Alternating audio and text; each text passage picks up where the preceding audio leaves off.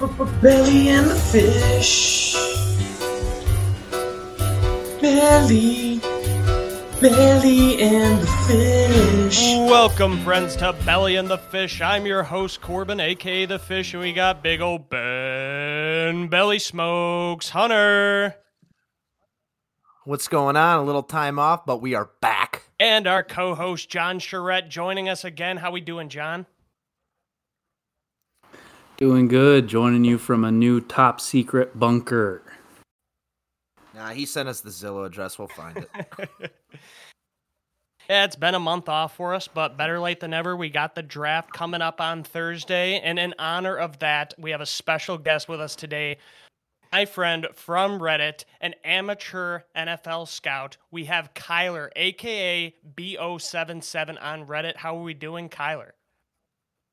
I'm doing great. The draft is only a couple of days away, and we're locked and loaded over here, ready to go. Yep, thanks for coming on. This is like your Super Bowl, isn't it? I was going to go ahead go with Christmas, but yeah, Okay. I always like to tell people Super Bowl because the Lions usually are not good enough to make the playoffs. So it's the draft that's exciting because then you get the player that this one is going to be the one to turn the franchise around. And every year with the top 10 pick, hope abounds. So you've been saying that for a couple decades, huh? We all have. Yeah, pretty much. Always feel this way. You're about to make me feel real uninformed on this episode. I don't know why he agreed to come here. You're really batting below your average here, but let's go. Well, I mean, here's the thing. I post on Reddit all the time just because it's fun. There's a lot of wonderful Lions fans out there and just trying to, share the obsessive love of the draft that I have with plenty of other folks. So Corbin reached out, set this up, and I'm honored to be here today. So thank you guys. Yeah, of course, man. We're happy to have you. Yeah, I figured we could use one more expert since I know that, Belly, you're not doing a lot of research. John, you're not so bad yourself. But Kyler caught my eye a couple of months ago because you'll sift through that Lions subreddit, and there's a bunch of shit in there. But there's one guy who was always standing out to me, and it was Kyler's posts. And so I'll have him go in a little bit about his background with scouting, how he got started on it, and his process about it. But the one thing that really caught my eye is how he used Brad Holmes' draft history with the Rams and with the Lions to kind of project and predict what potential picks might be. So, Kyler, I'll let you take it away from here. How did you get your start with scouting, and what's your process going into this? Yeah, so I played college football at the Division III level over at Wheaton College in Illinois. So have a background in football, but honestly, like I said, the draft was always just a lot of fun because it was a very optimistic time for a franchise that wasn't always, the most inspiring. And so ended up watching a lot of college football, and then as you get to know like those players and see them like transition into the NFL, it just becomes a really fun process to go ahead and watch. So as far as actually like getting into the scouting and stuff, that just has to do with my obsessive need to watch football all the time. So I watch a ton of different players and games and everything like that. And then what I really started doing, this really started under the, Quinn Tricia era, the previous regime for Detroit, but fans get caught up on a handful of prospects, and you really only hear about like a handful of like a dozen or 24 guys throughout the course of the draft. But the draft is like 250 picks with like 400 players who are going through the combine and the undrafted free agent process. And so really just diving into that, what you can start to notice is that these teams actually draft with specific trends, and they draft with specific, I tend to call it a mold, but just sort of like a series of characteristics that kind of describe that, hey, this team prefers, its tight ends to be taller, or, this team likes offensive linemen with really good 3-cone shuttles, or, any sort of metric like that. And so I started doing that towards the end of the, Bob Quinn, Matt Patricia era. And then transitioned that over to continue doing that once Brad Holmes had taken over. The issue there was there just wasn't any data to go off of when Holmes was coming in. But you read a lot, especially around the times Holmes got hired, where Les Snead, the Rams general manager at the time, was saying how big of a role Brad Holmes was playing in their draft classes, which produced a lot of the players that helped the Rams win the Super Bowl. Um, and so then really just looking into that, there are a handful of trends that really stick out. And I'd say a good chunk of them, probably about 75% of them, Holmes at this point has brought with him to Detroit. And so it's been really fun actually trying to use that to project which players the Lions are going to be interested in, because you're at this point trying to throw darts at a 400 player board and figure it out. And I'd say at this point, gotten pretty good at that. Was able to project a handful of the players the Lions took last year. Had a handful of them who are already on the radar well before the draft. So, just something I like doing and enjoy talking about and sharing with everyone else. Something that's really unique that I noticed, there's a lot of national analysts out there who can provide general scouting on players, but Kyler really does it for their fit with the Lions, and that's something that we really don't have. So I thought that was really unique, and also just kind of analyzing his history to predict what we might realistically take in the draft. So we have a nice mock draft coming up for you. We'll get into a couple other segments as well, but we'll start it off with some Lions talk because we do have some news that dropped this week. This is going to be our final mock before the NFL draft. So we're going to be doing a first round mock draft with some of our sleepers at the end.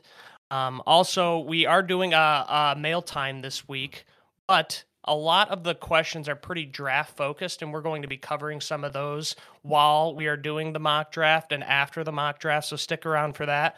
Also, we've got Betting with the Belly as always. We're going to touch base on our weight loss competition that ended the end of March, and then, of course, Bowels of the Belly to cap it off. So it's going to be an action-packed episode for us, and we are excited to get going. So let's start it off with some of the Lions talk here.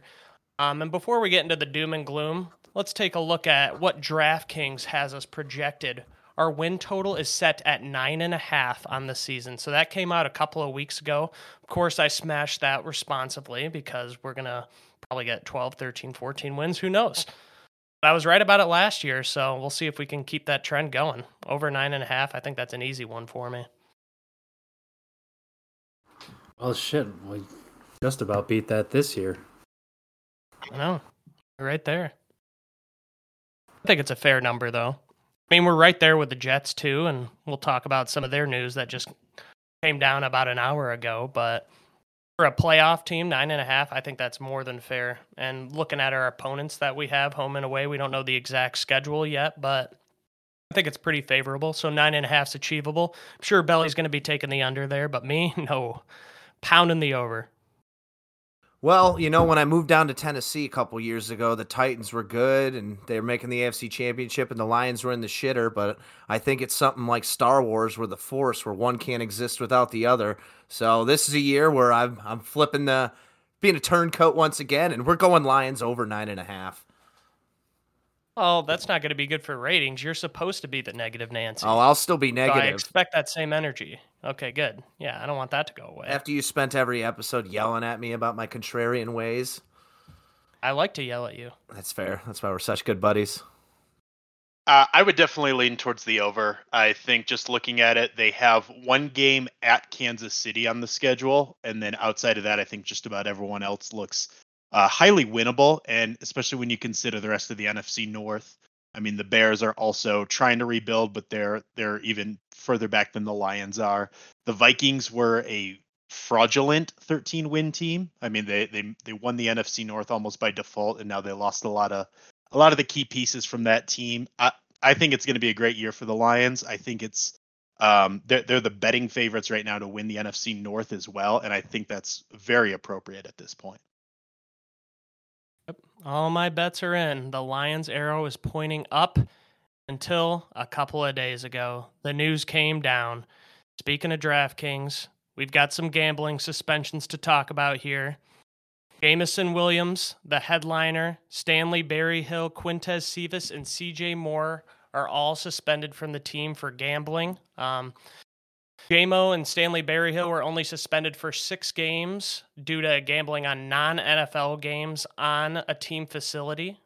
all on the property. So that's only a 6-game suspension, but Cephas and CJ Moore are suspended indefinitely and have now been released from the team for betting on NFL games. And obviously this happened a year and a half ago with Calvin Ridley when he was down with the injury and he served the year suspension. So it sucks. And, at first I was super pissed because there's a lot going around in the news about how Jamison Williams might have some maturity issues. And I always had his back, because I want him to be a good player. And obviously I am biased, but I'm really starting to get to the end of my rope with him because, yeah, sure, like you could say it's a dumb rule and everything. Like it wasn't an NFL game. He was just at the team facility when he placed the bet, when it's just his physical location. So as much as you think that it sucks, these players know the rules.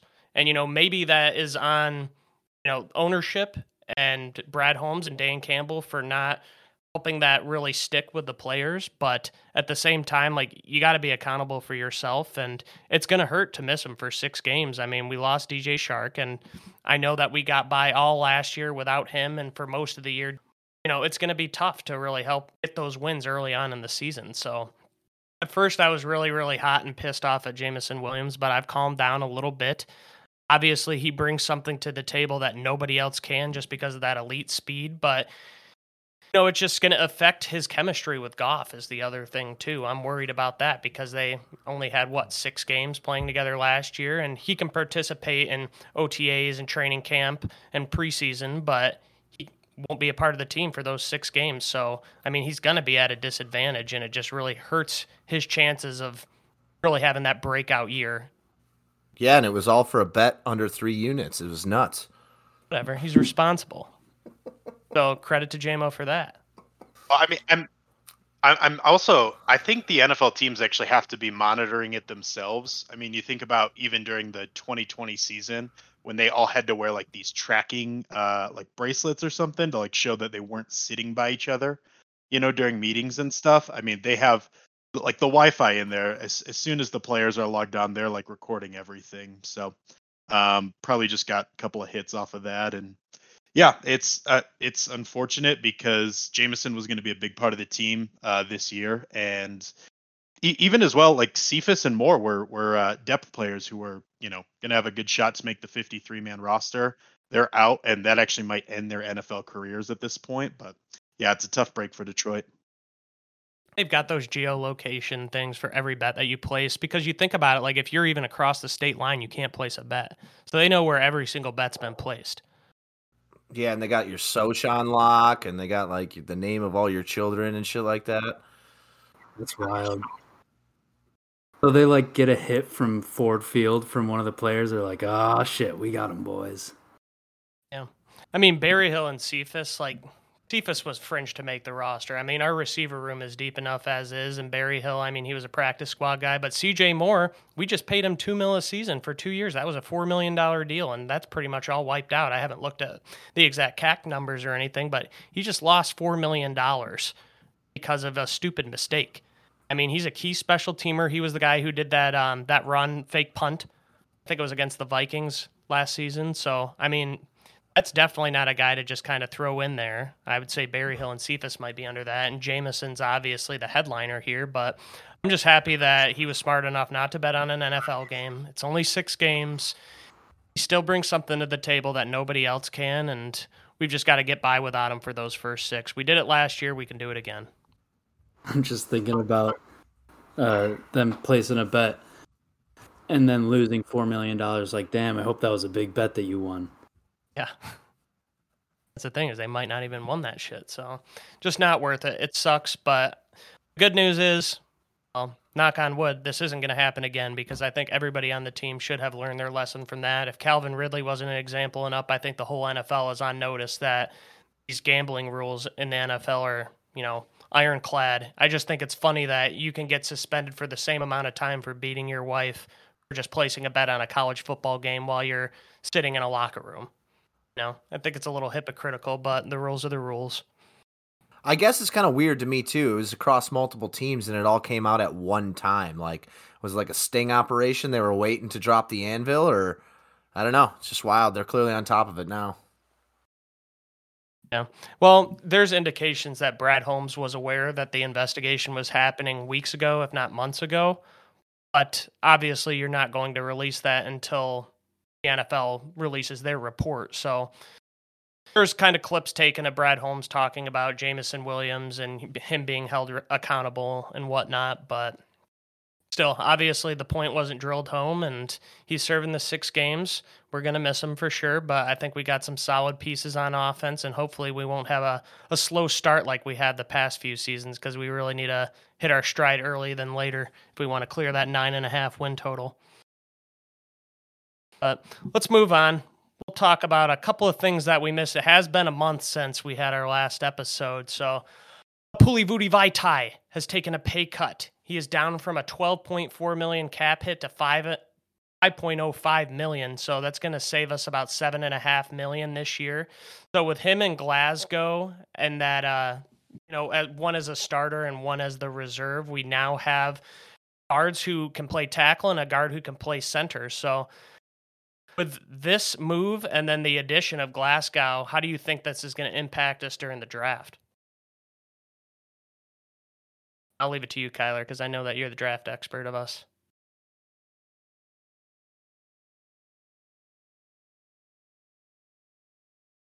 Okay, perfect. I didn't want to intrude too much on your guys' podcast. Yeah, you've been a real dick so far. Well, perfect. Living up to my Reddit reputation. Yeah, so I would say as far as how this impacts the Lions draft class, I think the bigger thing is not the actual change in how much Vaitai is going to make this year. But I think it's that they actually cut he had 2 more seasons under contract. But with the restructure, not only did it lower his salary this year, but it also actually reduced the remaining years. So he's now going to be a free agent after this year rather than in 2 years, which is what was expected. So really what the impact for this is going to be is it heightens the need to grab a guard long term. I mean, at the end of this season, they'll have Glasgow expiring deal, Vaitai expiring deal. Jonah Jackson is going to need an extension at some point, but I'm also not entirely sure Holmes is going to pay up a premium for a guard. So, I mean, really just with all of this, I think you're going to see the Lions add a guard fairly early, maybe first round, maybe not. But I think by the end of day 2, you'll likely see with those 5 picks, I think the Lions add someone on the offensive line with one of them. Mm-hmm. Yep. Won't impact us immediately, but it definitely will help to have somebody with some decent draft capital who's ready to step in case, 2 or 3 of those guys are gone next year. We don't really know. So, but I do like how we have that versatility to have Vaitai bump out to tackle if needed, or we have Glasgow to fill in at center if needed. And that kind of goes hand in hand with what you've said about Brad Holmes and his strategy of taking guys who had that versatility. So I'm happy we got him on a little bit of a deal. Opens up some cap space for us this year, and hopefully we can roll that over into next year when we really have to start signing some of these younger guys on this team. So yep, yeah, there just wasn't a reason to be paying Vaitai 12.5 after. I mean, he's fine when he's in, but 12.5 is what you're paying for like a all-pro guard, and he's average when he's healthy, and he's not healthy very often. So reducing that down was a really good call. Yep. And he was a signing by the Bob Quinn and Matt Patricia era. So the team does like him, Holmes and Campbell, obviously, if they're bringing him back, but just not at that contract. So glad we still have him on the team on a reduced salary. Works out for us. But in other news, we're going to get negative again. Jeff Okudah, our darling 3rd overall pick in the 2020 draft, has been traded to the Atlanta Falcons for a measly 2023 5th-round pick. And, at first it sucks seeing that because, you're only getting a 5th-round pick back for him, but the team wasn't going to renew him for his 5th, or they weren't going to take his 5th-year option. So that was already off the table. So it's kind of like the TJ Hawkinson trade. We're getting something for him as opposed to letting him walk next year for nothing.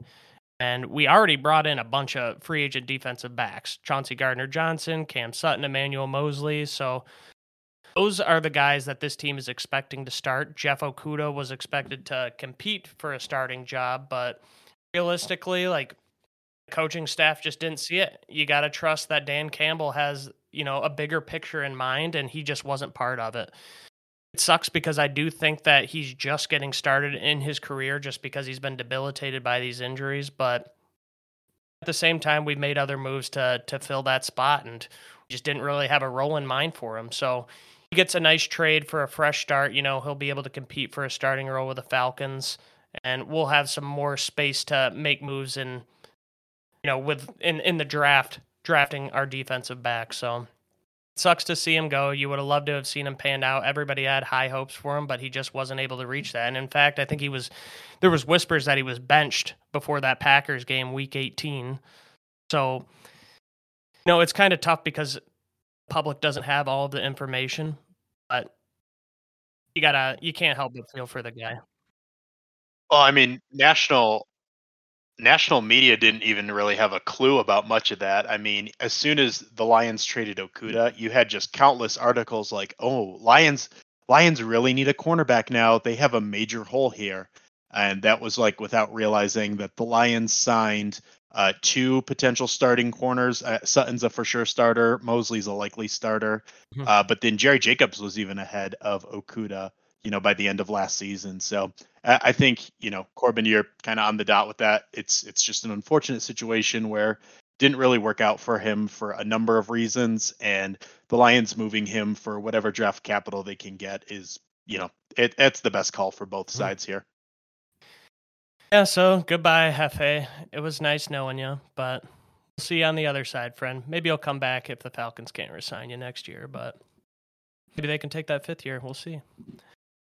Now, we had some other free agents who signed new deals in the past month. A couple of small fish, but a bigger one, too. We got Austin Bryant, who went to San Francisco. He's been on the team, I want to say, the past 4 years. He was solid depth, but only played 33 games, so not really going to miss him. Amani Oruwariye, I don't need to say anything about him. Goodbye, good riddance. We don't need you anymore. Josh Woods was a captain on special teams, so it sucks to lose him, but we do have a replacement coming in for him, and I'll talk about him in a little bit here.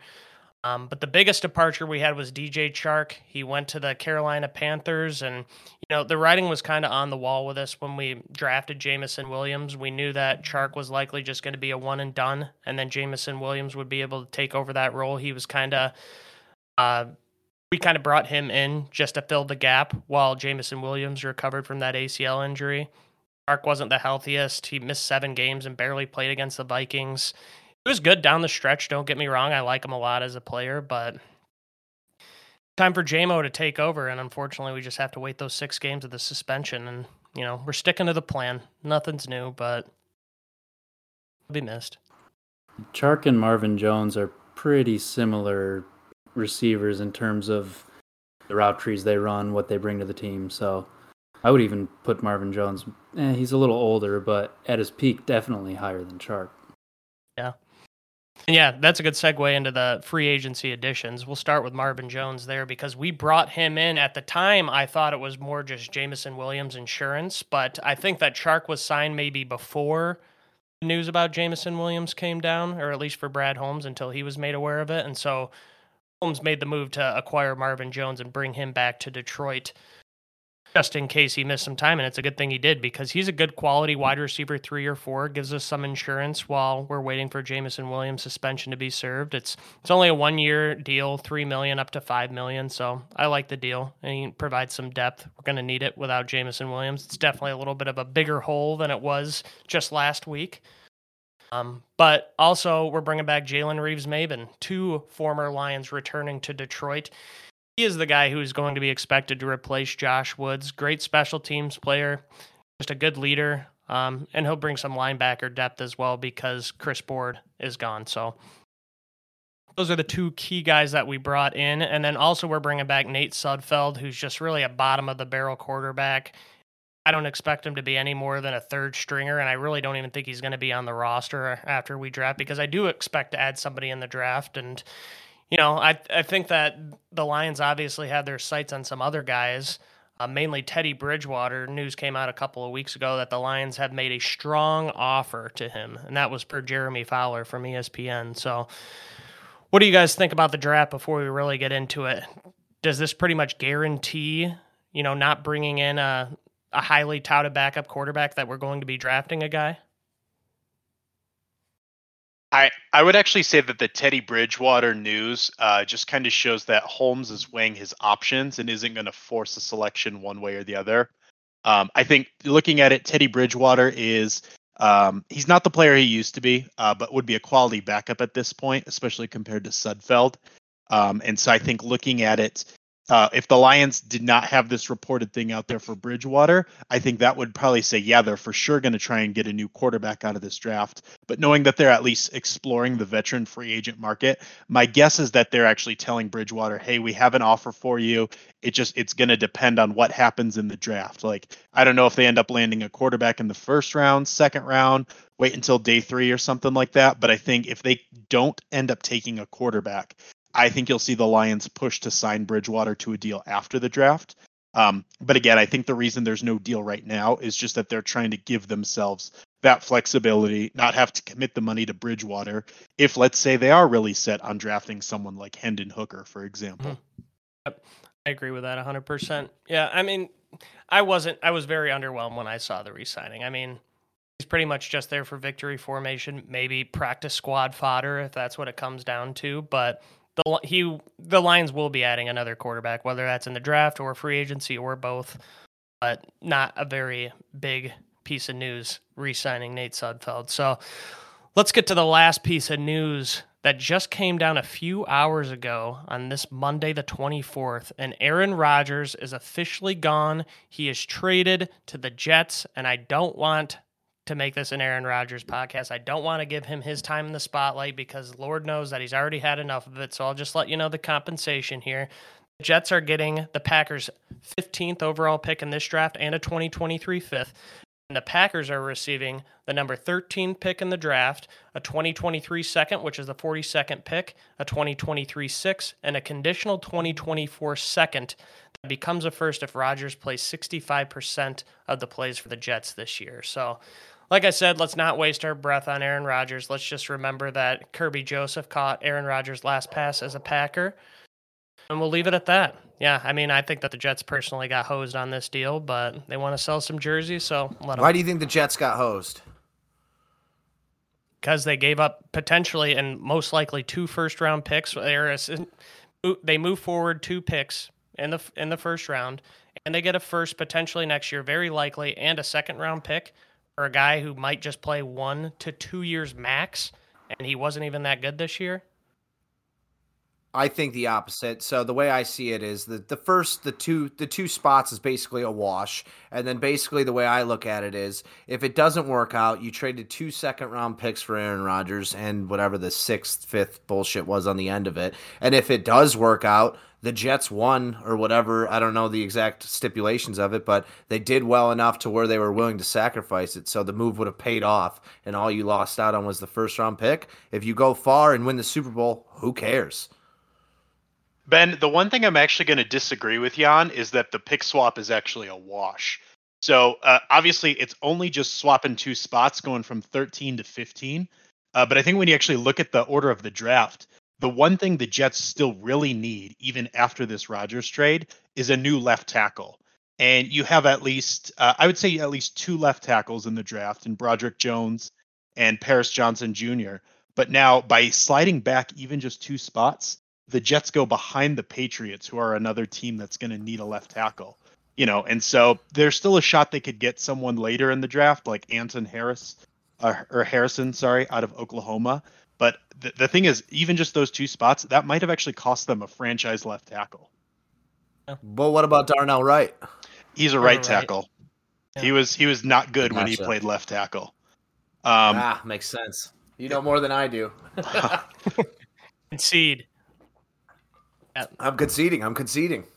Well, his last name is Wright. Overall, it's just the thing for the Packers. They offloaded $60 million, got probably a first-round pick for a dude they didn't really want to trade, didn't want to keep in Rodgers. So I think at the end of the day, it's a good move for Green Bay. It's what it costs for the Jets. I still don't think the cost is that high. Otherwise, you're riding the season with Zach Wilson, right? And we all saw how that worked out. Mm-hmm. I think they paid, yes, it's Aaron Rodgers. I think he's a Hall of Fame quarterback, and I think they paid for what they wanted, not necessarily trying to get just a sweetheart deal. But I think all the leverage sat in Rodgers' camp, and he probably wasn't going to play, and that was the deal that the Packers wanted to get it done. The no guaranteed first was a big deal for me, at least from the Jet side of it. Mm-hmm. So if it does all go to shit, you're losing 2 seconds, which, whatever. Not that bad of a gamble. Yep. Guys, I said let's not waste our breath on Aaron Rodgers. He's gone. No, you shouldn't have brought it up. We don't need to see him in a Packers uniform ever again. Maybe that's a problem for 2024, but he is not on our schedule for the first time. And how long has he been playing? 16 years, some bullshit. So I'm happy to be rid of him. Let's move on. Start warming up for this draft here. So let's just kind of mention some of the Lions' biggest positional needs. And it's in a rough order here. It's not, necessarily for immediate need, but more looking towards the future. So I have defensive tackle as our biggest need, just because we really only have Isaiah Buggs and Aleem McNeil there. Cornerback, we only have Jerry Jacobs under contract and Cam Sutton. Isn't Jerry Jacobs under contract 2 more years, or Yep. is he done after this? Well, I think this season he goes to a restricted free agent tender, which is really easy to retain if they want him to. So theoretically, yes, if the Lions want Jerry Jacobs, they have him for 2 more years at least. So Jerry Jacobs and Cam Sutton are the only real cornerbacks that we are going to have on the roster after this year. We have Mosley on the 1-year deal. We got CJ GJ on the 1-year deal. So we could be looking at an almost entirely new cornerback room as early as 2024. So long term, we definitely need a guy that we can groom and be ready to take over as a starter next year. That's a position that I'm looking at in the first round.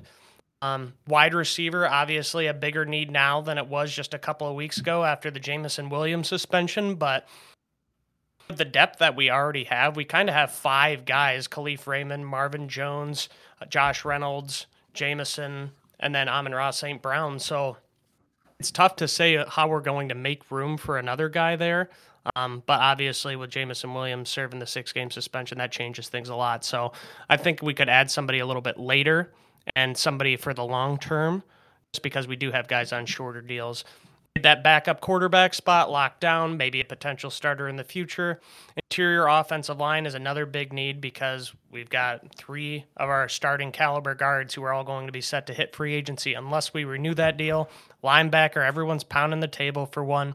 Running back, we got Swift heading out next year, so we need a good complement for David Montgomery. Tight end, we've got quite a few guys, but nobody elite.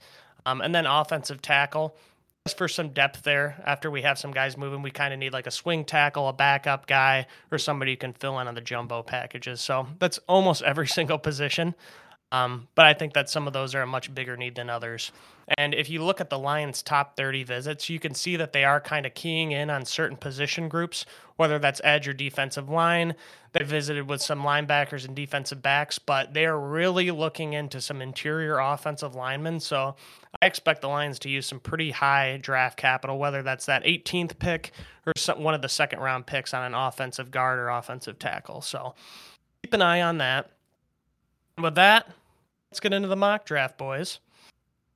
Like I said at the beginning, we're only going to be doing a first-round mock, and we have assigned divisions for everybody here. So Kyler is going to be handling the NFC and AFC North. We'll be doing the NFC, AFC East. John has the NFC, AFC West, and Belly will do the NFC, AFC South. So he gets to cover the Titans and a lot of those early picks here. John's covering the NSA. Is that what I said? Yeah. So let's kick it off here. The first pick in the NFL draft, it goes to the Carolina Panthers, traded from Chicago, and Belly will be making the selection. Who do you got for us? As you all know, I only know the offensive side of the ball for the majority part of everything fantasy football. I've been monitoring this because I do have a couple super flex picks, but based on everything I've heard, you heard a couple people say Stroud, a couple people say Young, but the live odds have Bryce Young from Alabama going 1.01 to the Panthers, and that's what we're going to stick with in the mock draft.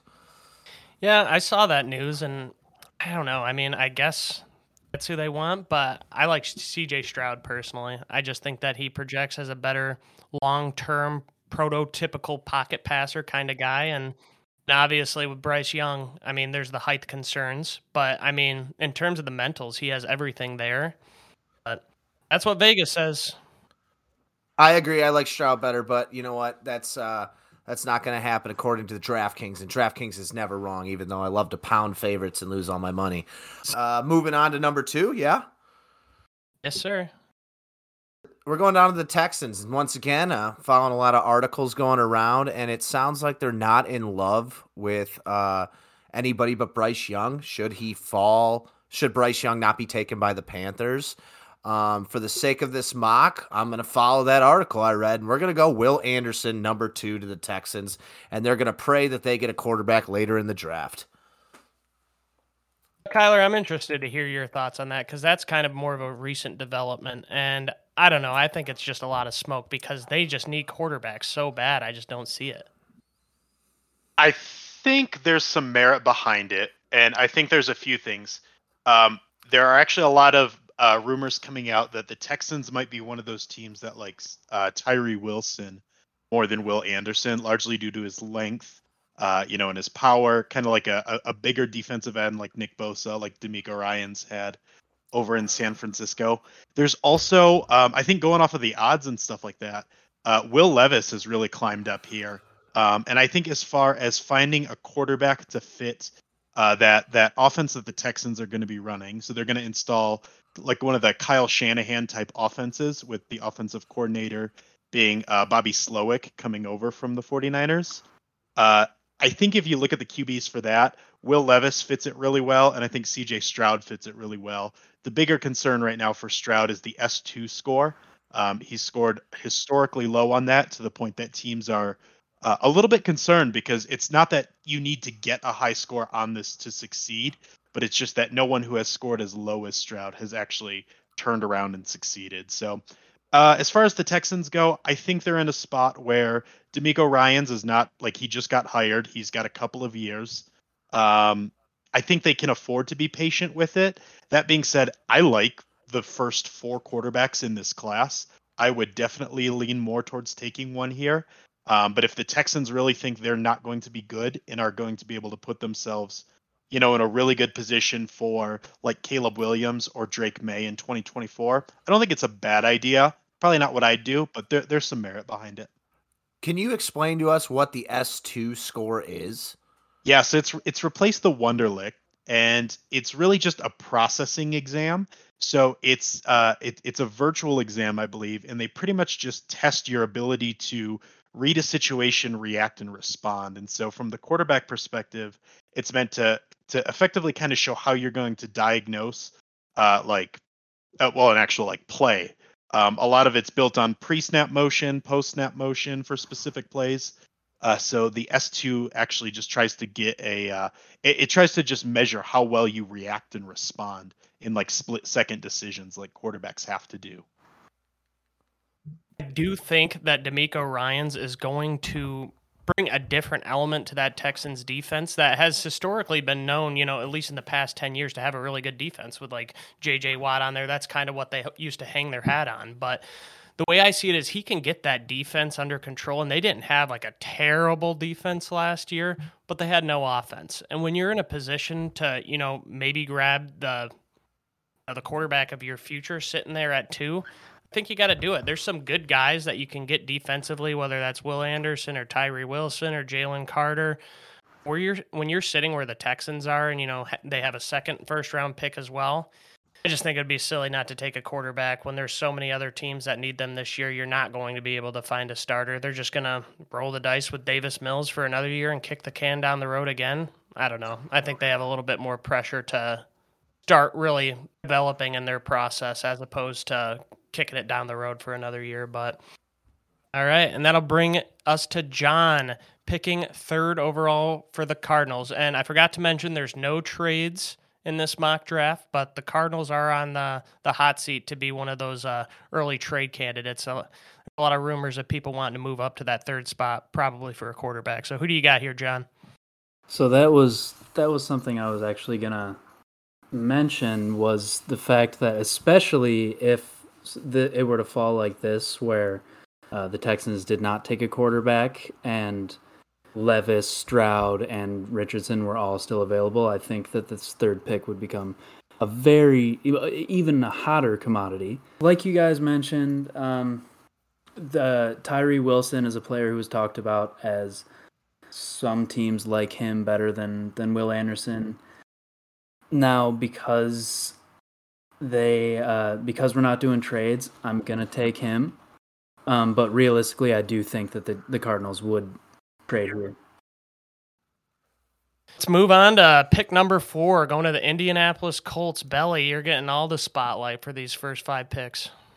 Yeah, I only did this because of the Titans, and then turns out the AFC South and the NFC South just got some juice at the top of this draft.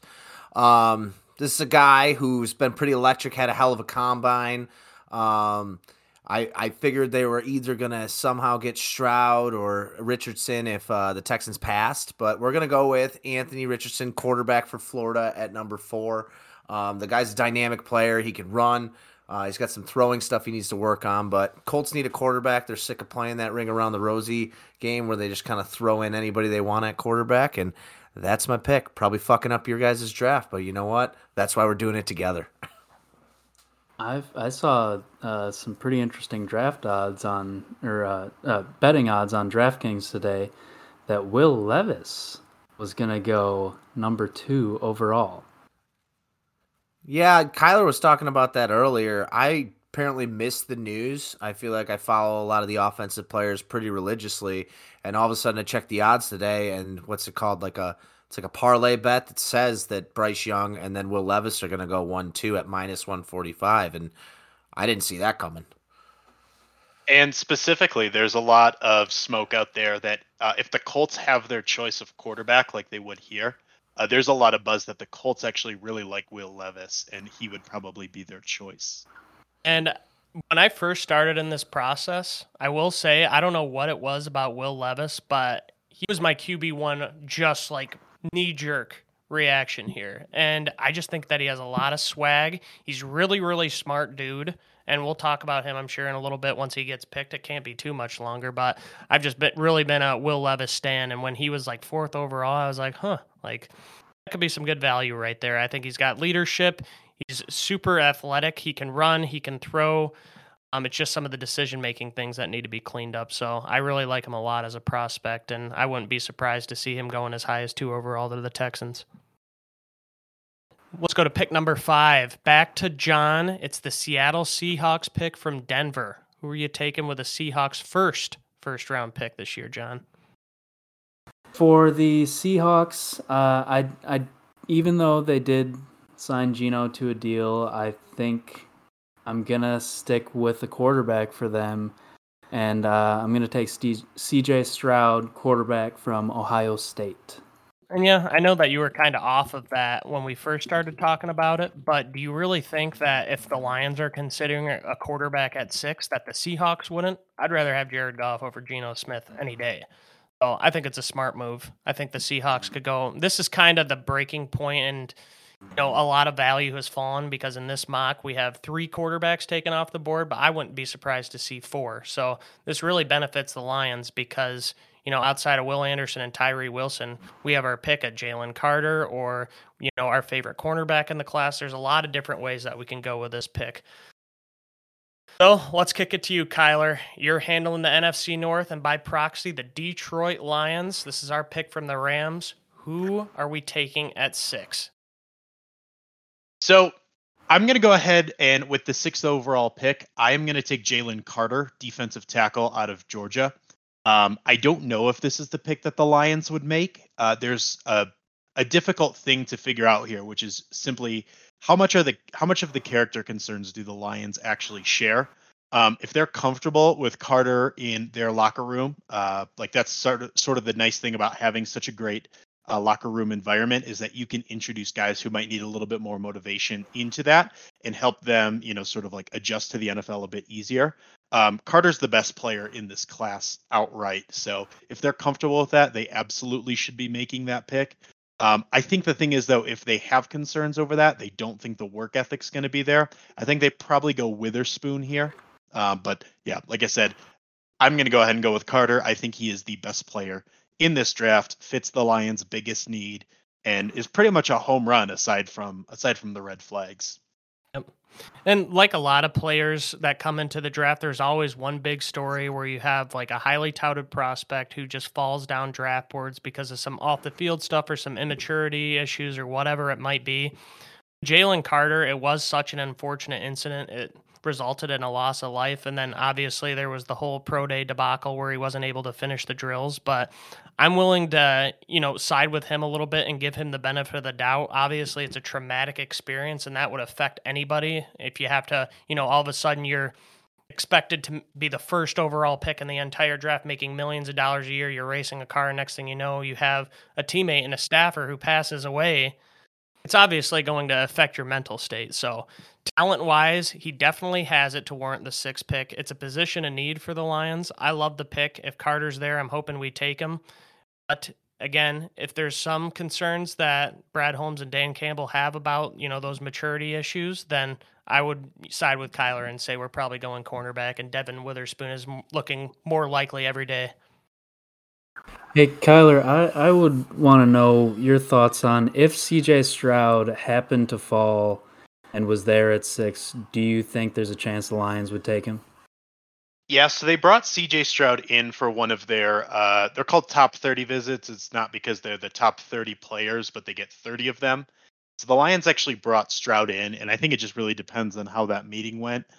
Some of the concerns of Stroud, even aside from the S2, are just his overall processing. Like the Ohio State offense is built to make things easy for the quarterback, but that's also how the Lions' current offense is set up. Like that's really the thing. Like they're not asking Jared Goff to be Patrick Mahomes out there. I think it would be a pretty easy fit to have Stroud go in there. A lot of the comparisons you'll actually see from some of the professional scouts do actually have Stroud as like an athletic version of Jared Goff. I think it would really just be, yeah, so it would be very possible. I don't know how they feel though about the mental side of things for him. But again, I think with Goff needing a big contract coming up, I think it's something they're absolutely going to look into, and they'd be fine, pulling the trigger on. But it depends on the specific, evaluation they get with Stroud. Going back to John here with a 7th overall pick, you are on the clock selecting for the Las Vegas Raiders. Go. I think realistically the Raiders are going to take whichever quarterback is left when they're on the board. So that would, in this case, be Will Levis, quarterback from Kentucky. Like it. You got my guy, John. Well done. Let's keep it moving along. We got Belly Boy picking at 8 for the Atlanta Falcons. Who you got for them? So I've been looking at a lot of mocks recently, and there's some that hit on this guy and some that don't. I personally think he's going to go higher than where he's mocking, and despite how good Tyler Algier may have had as a season, I think falling to 8, Bijan Robinson, they clearly are going to be okay with Desmond Ridder for now. Might as well get him some weapons around him, bolster the offense, the fantasy 1.01 across all leagues. Give me Bijan Robinson, the beast from Texas. I love it. That was going to be my pick for the Eagles if he would have fallen down there, but alas, you get him. Right, back to Kyler. He's on the clock for the Chicago Bears. This is the pick they got from the Panthers for trading back. So who are you taking 9th overall, Kyler? I can't stand the Bears, so this is honestly, it takes a lot of willpower not to just go ahead and give them like some 5th-round scrub. But I'm going to be nice here. I would probably go ahead and say that they'd take Paris Johnson Jr., left tackle out of Ohio State. I don't know if they'd play him at left tackle. They had a rookie last year named Braxton Jones who played really well at left tackle. But either way, Paris Johnson has played. He's played on the right side of the line. He's played guard. He's played tackle. You pretty much can plug him into any of the 4 spots you need. I think he has a really high ceiling here. And the Bears have done a lot of work on him. They've brought him in for a couple of visits, met with him at the Combine, Pro Day, all that. I think he's their pick if he's on the board. I like that a lot. Yep, Bears have a lot of needs, and they're not going to be able to fill all of them in the first, but that is definitely a good start to get a potential franchise left tackle. Which finally brings it to me for my very first pick in this mock draft. I am drafting for the Eagles at 10th overall, And they did have quite an exodus of players in free agency. Some they retained, some they lost. So there's a couple of needs there, running back, defensive line, corner. But I'm going to stick with best player available here. And this isn't necessarily my preference on this position group, but I'm going to go with Christian Gonzalez, cornerback out of Oregon. Obviously, he's an athletic freak. They still have Darius Slay. They have James Bradbury in place. So I think that he can learn from them for a year and then take the reins and really move into that CB1 role year 2. So I like the player a lot. He's right neck and neck with Devin Witherspoon. For me, I think he fits a little bit more of that style the Eagles are looking to play, and he has a little bit higher ceiling. I think the Eagles can afford to take a risk when they have another first-round pick coming up at 31. Belly, your Titans on the clock at 11. Who are you going with here, buddy? Going to my boys in Nash Vegas. We lost Taylor Lewan in the offseason. He's going elsewhere. That offensive line is the only thing that's going to get Derrick Henry eaten. So we're going to go with Peter Skoronski out of Northwestern, offensive tackle, 6'4", 313, a big old boy. And he's a little bit more of a guard than a tackle, or he's a solid player regardless. Oh, and it looks like it's coming right back to me with the Houston Texans at number 12. This guy is probably regarded as the number 1 receiver in the draft, depending on who you talk to. But we're going to go with JSN, Jackson Smith-Njigba, out of Ohio State, wide receiver for the Houston Texans. They got Robert Woods and Brandon Cooks, but Brandon Cooks wants out of town. Robert Woods could be on the downside of his prime, and who knows what he can do. He wasn't shit on the Titans, I'll tell you that much. But I think that's a good pick to bolster the receiving core. Love that pick. He's my wide receiver 1. Kyler, how do you rank these receivers? Is he up at 1 for you as well, or do you have somebody else? No, definitely Smith-Njigba. I think Smith-Njigba, Zay Flowers, both of those guys are probably, I put them in the category of like clear-cut first-round wide receivers. The issue is they're both more likely to play out of the slot. I think they have a little bit more versatility than just slot. But that's one of the big issues for teams is that most of these guys are a little bit smaller. Smith-Njigba, though, is definitely the top of the class. And I would have actually taken him at 13th with my pick here, which is the Green Bay Packers. They got this now after trading up with the Jets in the Aaron Rodgers deal. So with Smith-Njigba off the board, I think the pick here is likely going to be Iowa edge rusher Lucas Van Ness. Now, the Packers have a really interesting strategy. They sort of redshirt their rookies where they will draft a guy, but they don't play them much their first year. They did this with Rashawn Gary. They did this with Kenny Clark. They did this with Eric Stokes to a high degree. They obviously keep their quarterbacks on the bench for a couple of years after they draft them. But Van Ness is a really big dude. He's 6'5", 275 pounds. Played off the edge at Iowa. He's got a little bit of positional versatility between playing inside and outside at the NFL level. The thing is, he just needs to become a little bit more refined as a pass rusher, learn how to use his hands a little bit better. But the explosiveness and strength is through the roof with this guy. I think he's a quintessential Green Bay Packer pick. You don't think they're reaching for Hendon Hooker at 13? I think they have one more year before they have to draft Jordan Love's replacement, but I'm not 100% sure what their new shelf life is for QBs. I would also love it if they took a wide receiver. As soon as they trade Aaron Rodgers, boom, they finally get a round wide receiver. Exactly. All right, back to me. I'm selecting 14th for the New England Patriots, and they have quite a few needs as well. And, cornerback, Devin Witherspoon is still there, offensive tackle, wide receiver. I do like a lot of these tackles, and I think you mentioned earlier, Kyler, there's going to be a little bit of a run here. I'm going to be taking Broderick Jones out of Georgia. My guy. He's a solid guy. What do you think about him, though? Do you think he has the ability to play left tackle, or is he more just a right tackle for you? I think he's absolutely a left tackle. I think the biggest things in determining that are foot speed, arm length, and how well they use their hands. I think Jones has fantastic foot speed. Hands are really good. Arm length, I think, suffices. I don't remember if it's great, but he pretty much checks all 3 boxes to be able to stay at tackle at the NFL level and do so at a high rate. Yep, my thoughts as well. And I knew that you really love Broderick Jones, so I thought I would let you take over on that one. But obviously, coming from Georgia, he's been a part of a great program and Bill Belichick has a chance to get a franchise left tackle, protect Mac Jones. There's also speculation that the Patriots could be in the market to trade up to get a quarterback here, but we'll see. No trades allowed here. So it brings me back to 15. The Jets have moved back 2 slots, and conveniently, we have quite a few of those tackle prospects taken. So I think I'm going to go in a little bit of a different direction here.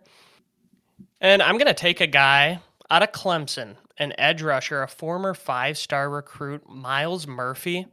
Now, at the beginning of this, pre-draft evaluation here, he was kind of neck and neck with Tyree Wilson, and they're both kind of power edge rusher kind of guys. He has fallen to, like the mid-first round, like late first round kind of category, but I think that he has a little bit of a slower first step, but he has the potential to be a very, very solid edge rusher. So get Miles Murphy at 15. I mean, the Jets are going to look to bolster that defense. They've got Aaron Rodgers there. They've got receivers intact. Sure, they could use a tackle, and there's a couple of guys there at that spot that I would like, but I think that Miles Murphy has the pedigree and the potential to become a dominant edge rusher in the league. So I'm going to take him right there. Moving me to 16, picking for the Washington Commanders. And I can't let this guy fall any further. I really would like him to get back down to the Lions, but I'm going to take Devin Witherspoon out of Illinois, cornerback. Obviously, you've probably seen the highlight tapes from him right now. He's just a gritty Dan Campbell-esque kind of guy. Really sticky in man coverage, probably the best man coverage prospect coming out there. He's right neck and neck with Christian Gonzalez for me, so I do not think that he's going to make it this far. It really just depends on how teams evaluate him, and if you're looking for a press man coverage corner kind of guy, then he is the perfect fit. So give me Devin Witherspoon to the Commanders, and that gives Kyler 2 back-to-back picks right here with the Steelers and Lions. So what direction are you taking for the Pittsburgh Steelers, Kyler? So we mentioned it earlier. I think Tennessee offensive tackle Darnell Wright is going to be a right tackle at the NFL. He played left tackle in college for a bit, but was not good as a left tackle, and really only became a first-round prospect when he, shifted over to right tackle. I think that works out great for the Steelers, anyways. They have 2 tackles who are not great in Dan Moore and Chukwuma Okorafor. So I think between those 2, you can probably get one of them to give you serviceable enough play at left tackle. And then for the Steelers, I'm going to go ahead and pick Darnell Wright and plug him in at right tackle. For the Detroit Lions at 18, I think the pick here, especially since we went with the defensive line earlier, I think the pick here is likely going to be one of 2 guys. I think it's going to be Osiris Torrance, guard out of Florida, or the guy that I'm actually going to pick for the Lions here, which is Deonte Banks, cornerback out of Maryland. Now, we kind of mentioned it a little bit earlier with the Jeff Okudah part. The Lions do not have a ton of long-term stability at the cornerback position. Banks is a perfect fit. He's about 6 foot, 6'1", 200 pounds. He's very fast. He actually put up the second highest all-time relative athletic score at the combine of all cornerbacks in combine history. Freak athlete. He's fantastic in man press coverage. Plays with an attitude, maybe not as much as Devin Witherspoon does, but plenty that the Lions are clearly going to love this guy. So I think he's the pick here. So him over Joey Porter Jr., huh? Yes, I think Porter Jr. also can do a really nice job in press coverage, but there's also some of the long-term upside as well. I think Porter Jr. doesn't have the fluidity in his hips that Banks does. So I think when you're looking at that, Porter Jr. is more of like a big receiver specialist. I think Banks is a guy who can actually go out and it doesn't matter who your wide receiver 1 is. Banks has the speed, the fluid hips, the physicality, the length to match up with everyone. Whereas I think Porter just has the physicality and the length. The speed is good for his size, but I think he's lacking a little bit in his ability to turn and run with some of the faster wide receivers he'll have to face. Deonte Banks is a guy who's definitely risen up my draft board. He's very similar to Devin Witherspoon. I just think that he needs a little bit more polish to his game, but he definitely is a good pick for the Lions at 18. I'd be happy with Jalen Carter and Deonte Banks rounding out the first round for us. And hey, maybe we trade up for a third one at the back end. Who knows? Let's move it back to Belly. He's drafting for the Buccaneers at 19. Who's the pick? I'm not gonna lie to you. A lot of the guys that I had listed were it's like 4 or 5. They've all been taken.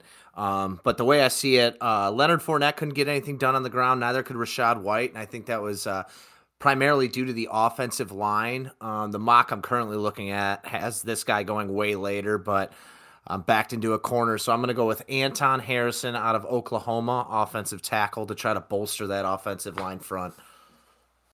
Yeah, so Harrison is a really good pass protector. I think the biggest thing with him is going to be whether he can, bulk up, get a little bit stronger, and be able to contribute in the run game a little bit more. But at Oklahoma, had some really good numbers in protection, really smooth with his pass set, with his hands. I think he's a guy you can plug and play at left tackle for a team like the Bucks. I don't think he has like the high ceiling that Paris Johnson and Broderick Jones have, but he's a really good player, and I think it's a pretty good pick overall. Yeah, it's salivating to pair him with Tristan Wirfs too. That's 2 bookends on your offensive line long term. So nice pick, Belly. Let's move it over to John, taking a pick for the Seahawks. Their second pick, their own pick at 20.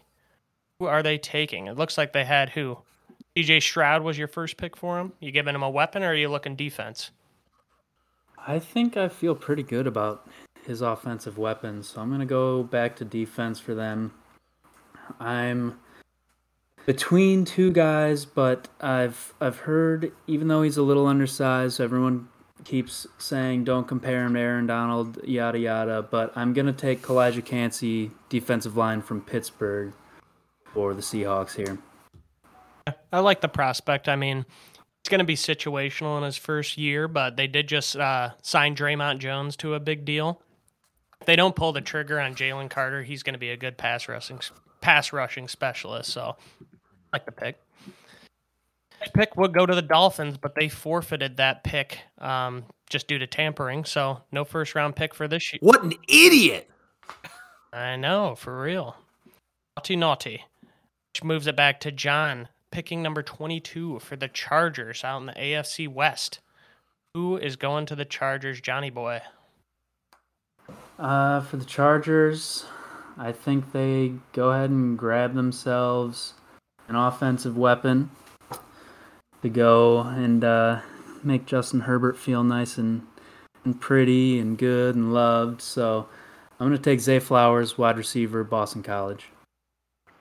Yeah, and with Keenan Allen getting old too, I think that they're going to be looking for somebody to take over in the slot. I like Zay Flowers. I also like Jordan Addison to the Chargers quite a bit. Tyler, back to you. Picking for the Ravens at 23. Who do you got? So Baltimore has to resolve their situation with Lamar Jackson, obviously. But I think a good way to help get him back and get something, going there is to add a pick that will really help him. And so I think a lot of people mock like a wide receiver to the Ravens. I actually am not going to do that. I think they have a pretty clear need for a guard here. They're set to have Ben Cleveland play. He was pretty bad last year. And then their other guard, Kevin Zeitler, he's been really good, really steady for them, but he's 33 years old. So I think this is a position you have to look at. And I think a perfect fit for them would be Osiris Torrance, the guard out of Florida. He transferred from Louisiana to Florida following his head coach, Billy Napier, and he was phenomenal in the SEC. He did not give up a single sack, and he's massive. He's like 6'5", 330 pounds, can just maul people in the run game, really physical. So I think he fits Todd Monken's offense really well. And again, that pass protection ability is really going to, be something that appeals to Lamar Jackson, getting him some protection up front. For a team like the Ravens that loves to run that ball, I mean, you couldn't ask for a better guard to come in and do just that. And, I think he's definitely a better, run blocker than he is a pass blocker. And having a mobile quarterback like Lamar Jackson, I think they'll both complement each other very well. So I like the pick. For the Vikings here at 24, actually a little surprised this guy slipped down the board this far, especially with there being some buzz that he could be a top 10 pick by the end of this week. That is Georgia edge rusher Nolan Smith. He's a little small. He's about 6'2", 240 pounds. But when you watch the guy play, he's as physical as it gets. Usually guys that size are really good pass rushers and struggle against the run, but he's actually the opposite. He is fantastic playing with leverage and power at the point of attack. But really, the thing is, the Georgia defense doesn't really free up their edge rushers to, attack the quarterback. We saw a lot of that last year with the Trevon Walker, debates. I think for the Vikings, they are really trying to rebuild that defense. I would love to add Nolan Smith to it. He can play sort of a Sam outside linebacker position, play a little bit of weak side defensive end. I think he's a big time add for the Vikings. That's a good best player available approach right there. He definitely was slipping a little bit, and some people are talking about borderline top 10. So I like the pick. Back to you, Belly, selecting number 25 for the Jacksonville Jaguars. Who you got? I'm not going to lie to you. I didn't, once we got past like pick 15 or so, I was kind of a little lost on the board, had to do a little mocking to figure out what they needed. It sounds like their secondary is something that's the most in trouble. I'm going to go with Brian Branch, safety out of Alabama, just to bolster their secondary and try to improve that defense a little bit.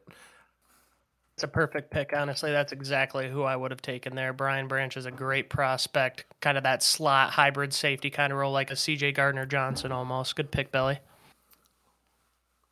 Now for me, 3 back-to-backs again. Geez, you guys are making it tough. I'm starting out with the Giants. I think this one is pretty easy because their offense needs some work, and there has been some wide receivers that have slipped.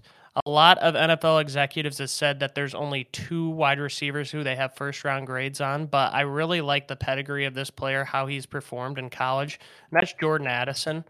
I think that he will fill a good role for them. There's, Quentin Johnson, 2 out of TCU, but Jordan Addison played at USC. He played Pittsburgh. He's a good slot wide receiver. He's pretty fast, and I think that he does everything pretty well overall. Not super elite at just one thing.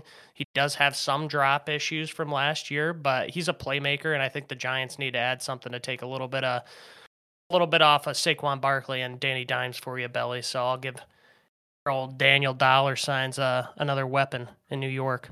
I just gotta interject because remember last season we all said that this man wouldn't have a job, and look at him getting paid.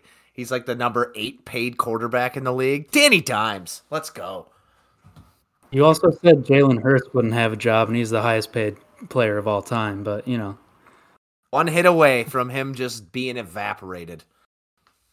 So now I am on the clock for the Dallas Cowboys at 27, and much like you said there, Kyler, with the Bears and the Packers, you really want to just give them some 5th-round junk. But I actually reached out to the one Cowboys fan that I know, and he told me that he would be stoked if they got a tight end, which is the exact opposite for me.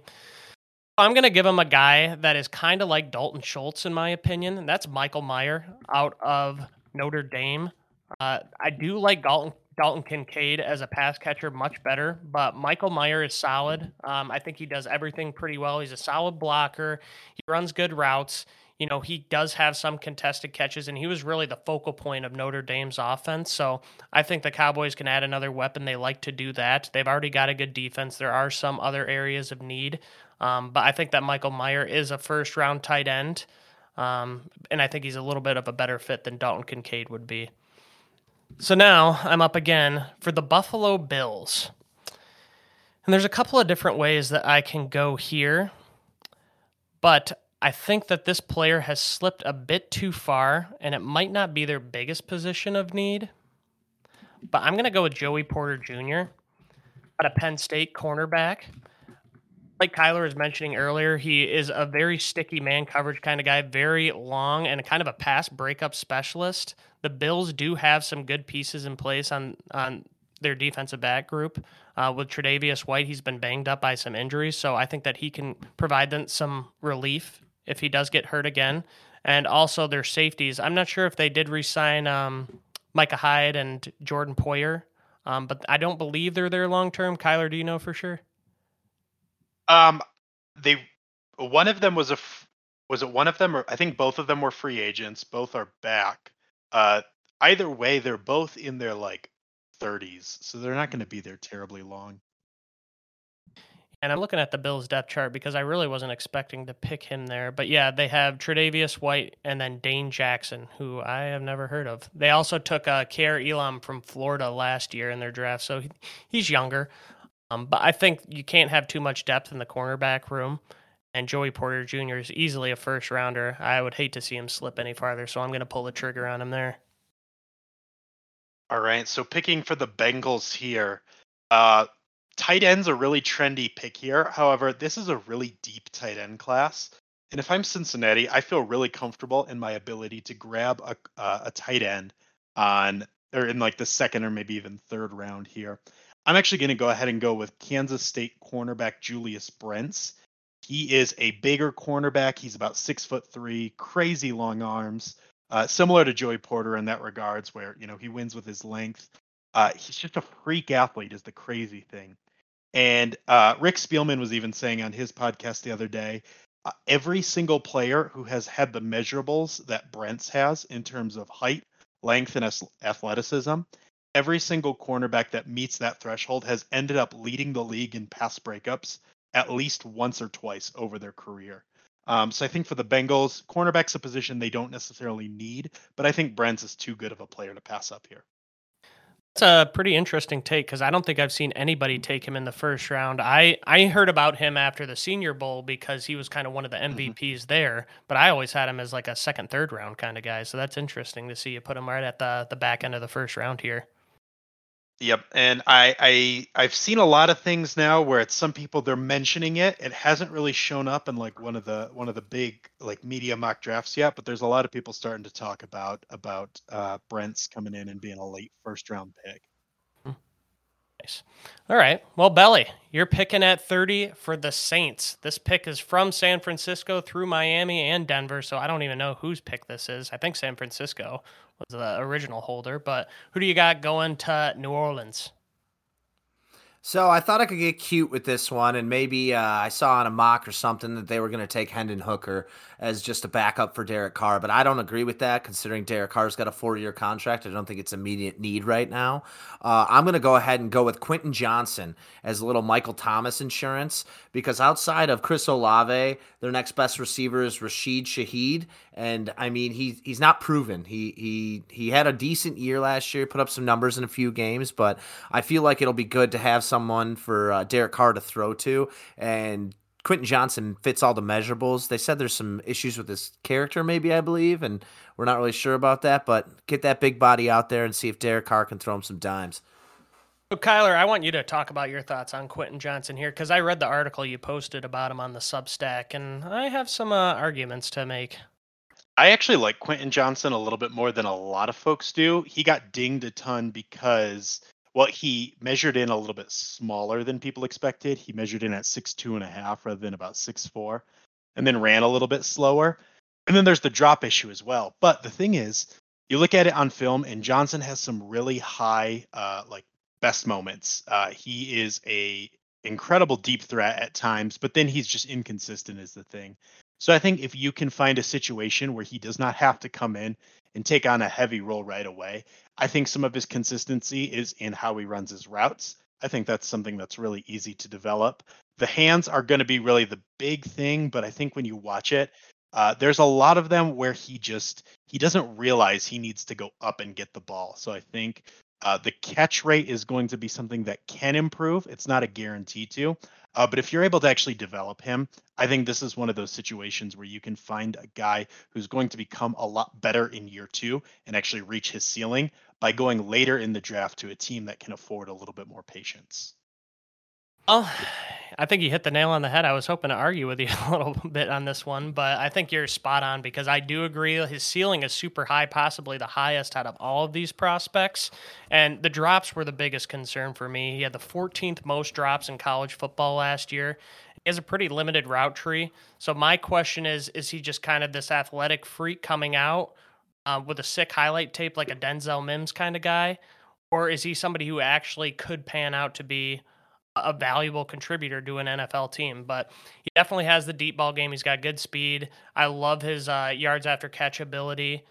He's a solid prospect, but I think that everyone's just thinking like he could be the first wide receiver taken off the board, and I just don't see it. I think back end of the first round, beginning of the second is a perfect landing spot for him. So wish we could get into it a little bit, but you didn't say anything I disagreed with, so I'll leave it at that.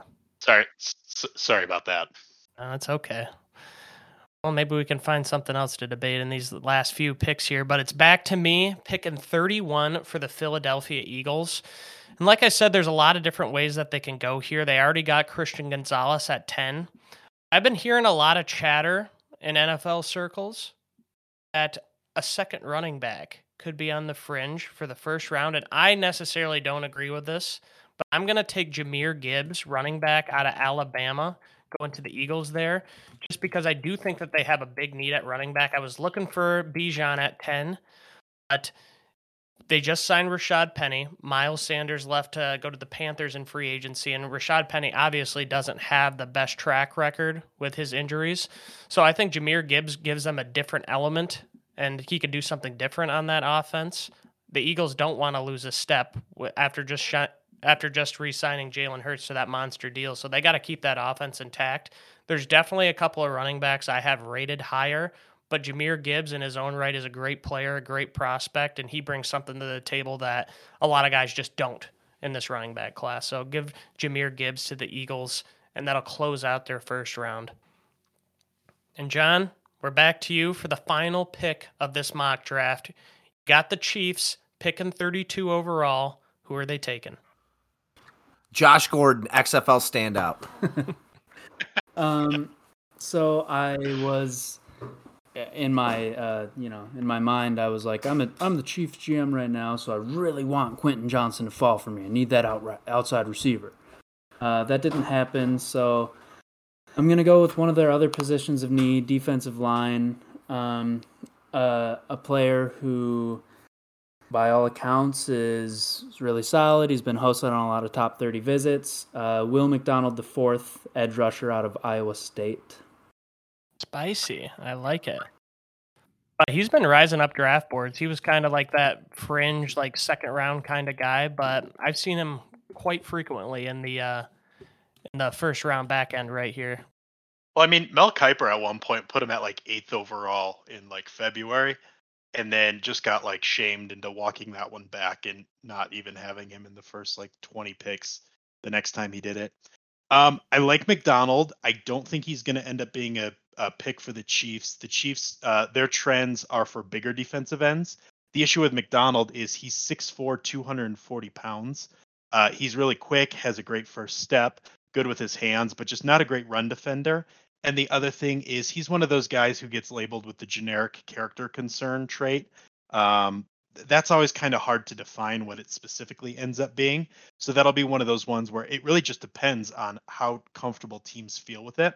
Because if they're comfortable with it, I think he's a fantastic pass rusher, especially for a team that's going to be running a 3-4 and needs some speed off the end.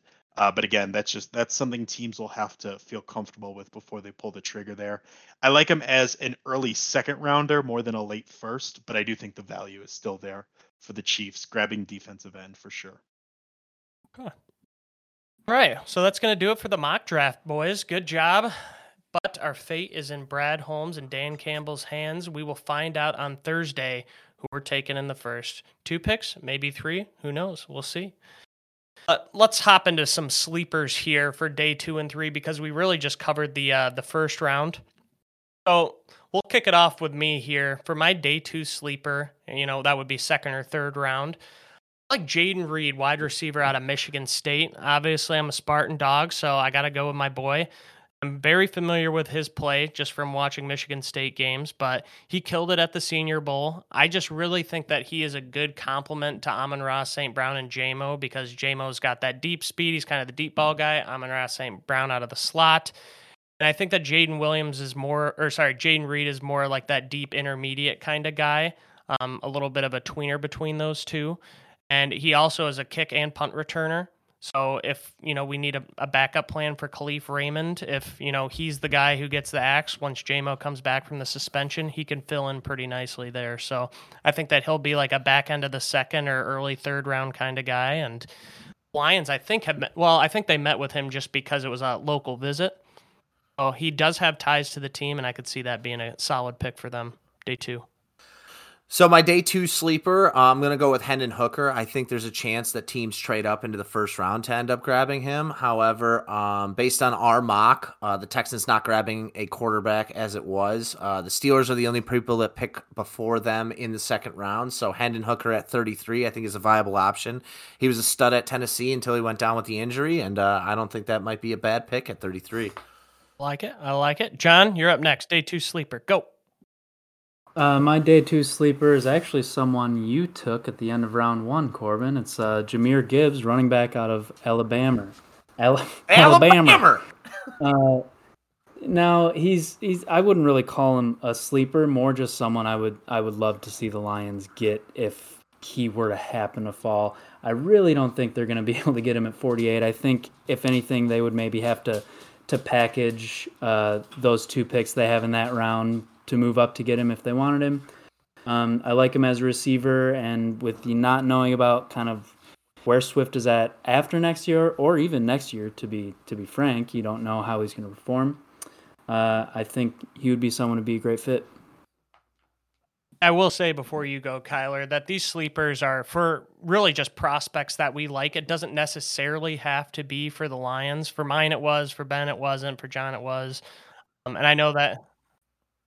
But for like my day 3 sleeper, that's not necessarily for the Lions. So just wanted to get that out of the way with. But Kyler, over to you for your day 2 sleeper.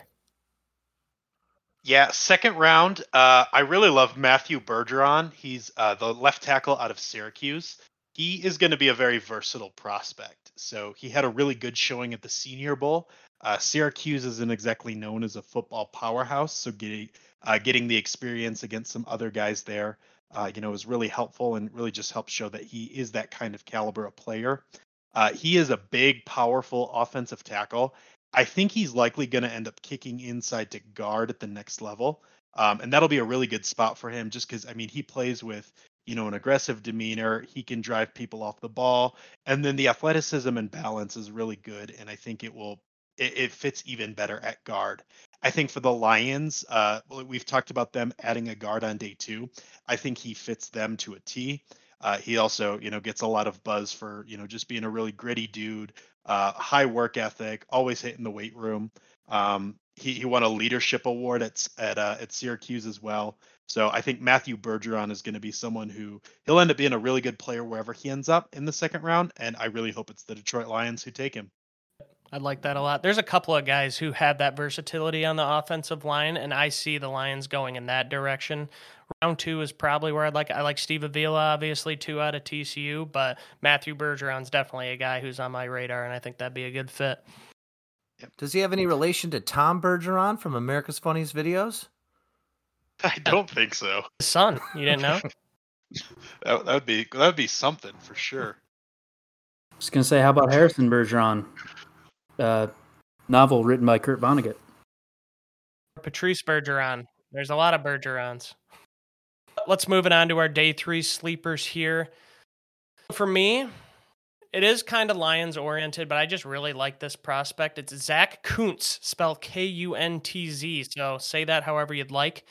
He's a tight end out of Old Dominion, so a little bit of a smaller school here, but he is just an athletic freak with a very high ceiling. He's a pretty decent blocker, but the dude's 6'7" and ran a 4.55 40 with a 40-inch vertical, so he is very raw. He's only got 15 college starts, but I don't really see him as a guy, as like a Dan Campbell kind of guy with the room that we already have. I think that Tucker Kraft or maybe like a Sam Laporta might be a better fit.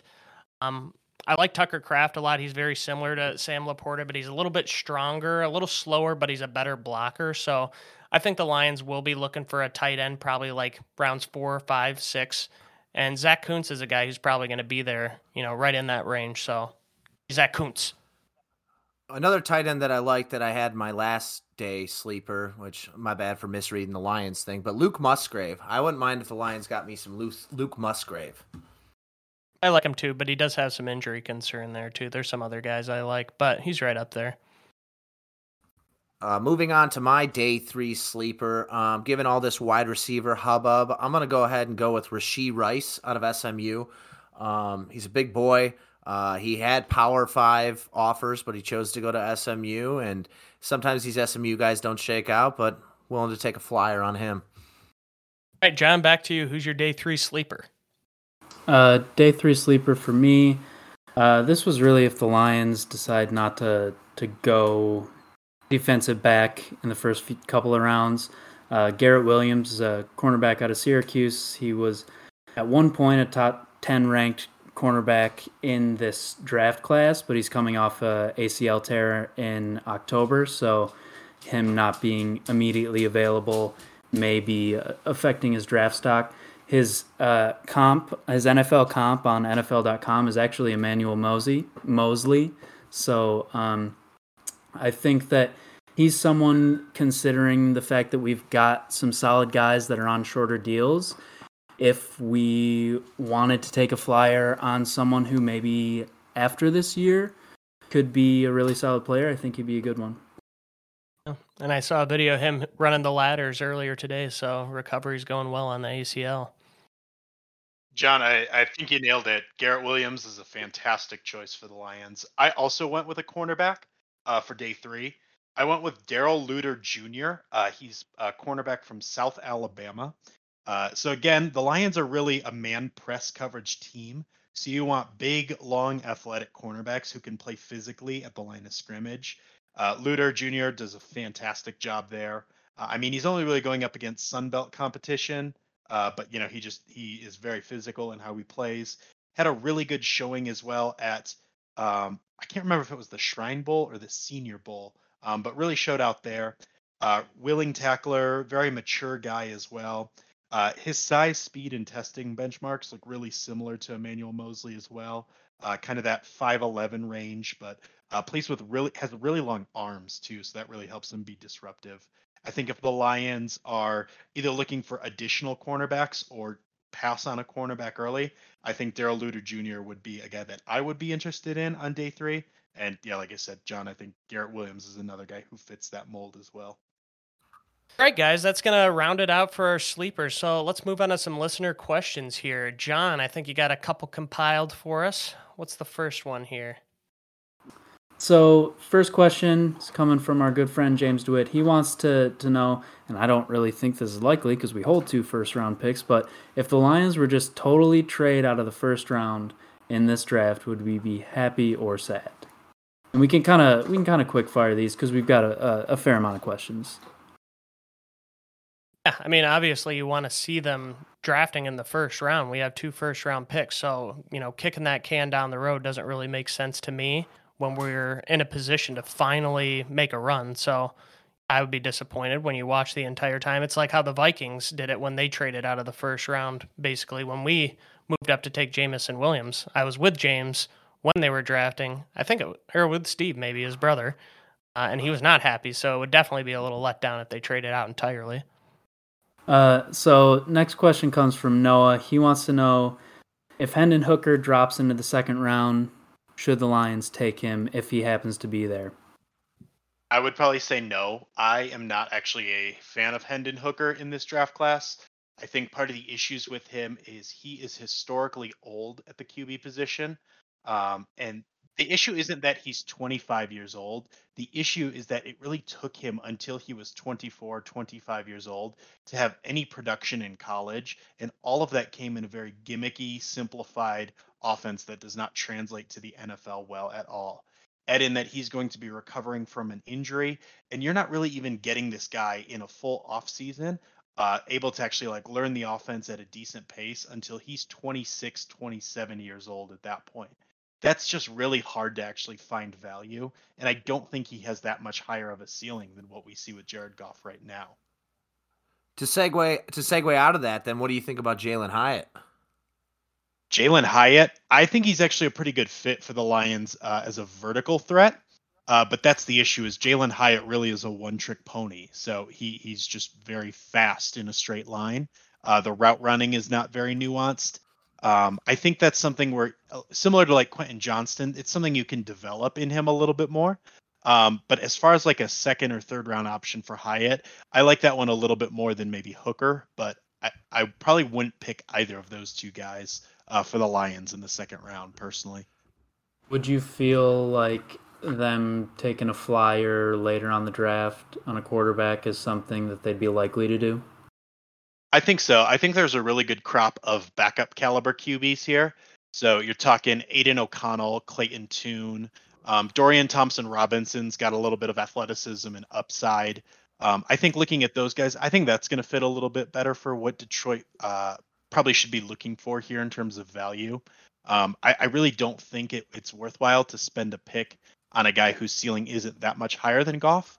But as far as like getting a good backup quarterback, like that's like we talked about earlier, Nate Sudfeld is not going to cut it if the Lions need him. So I think getting a guy like Clayton Tune or Aiden O'Connell, like in the 5th or 6th round, would still be a pretty good investment. Yeah, I agree. Big topic of conversation, whether it's in the first round or later on. And I would err on the side of the Lions taking somebody in the later rounds, like a Clayton Tune, for example. Like, I like him.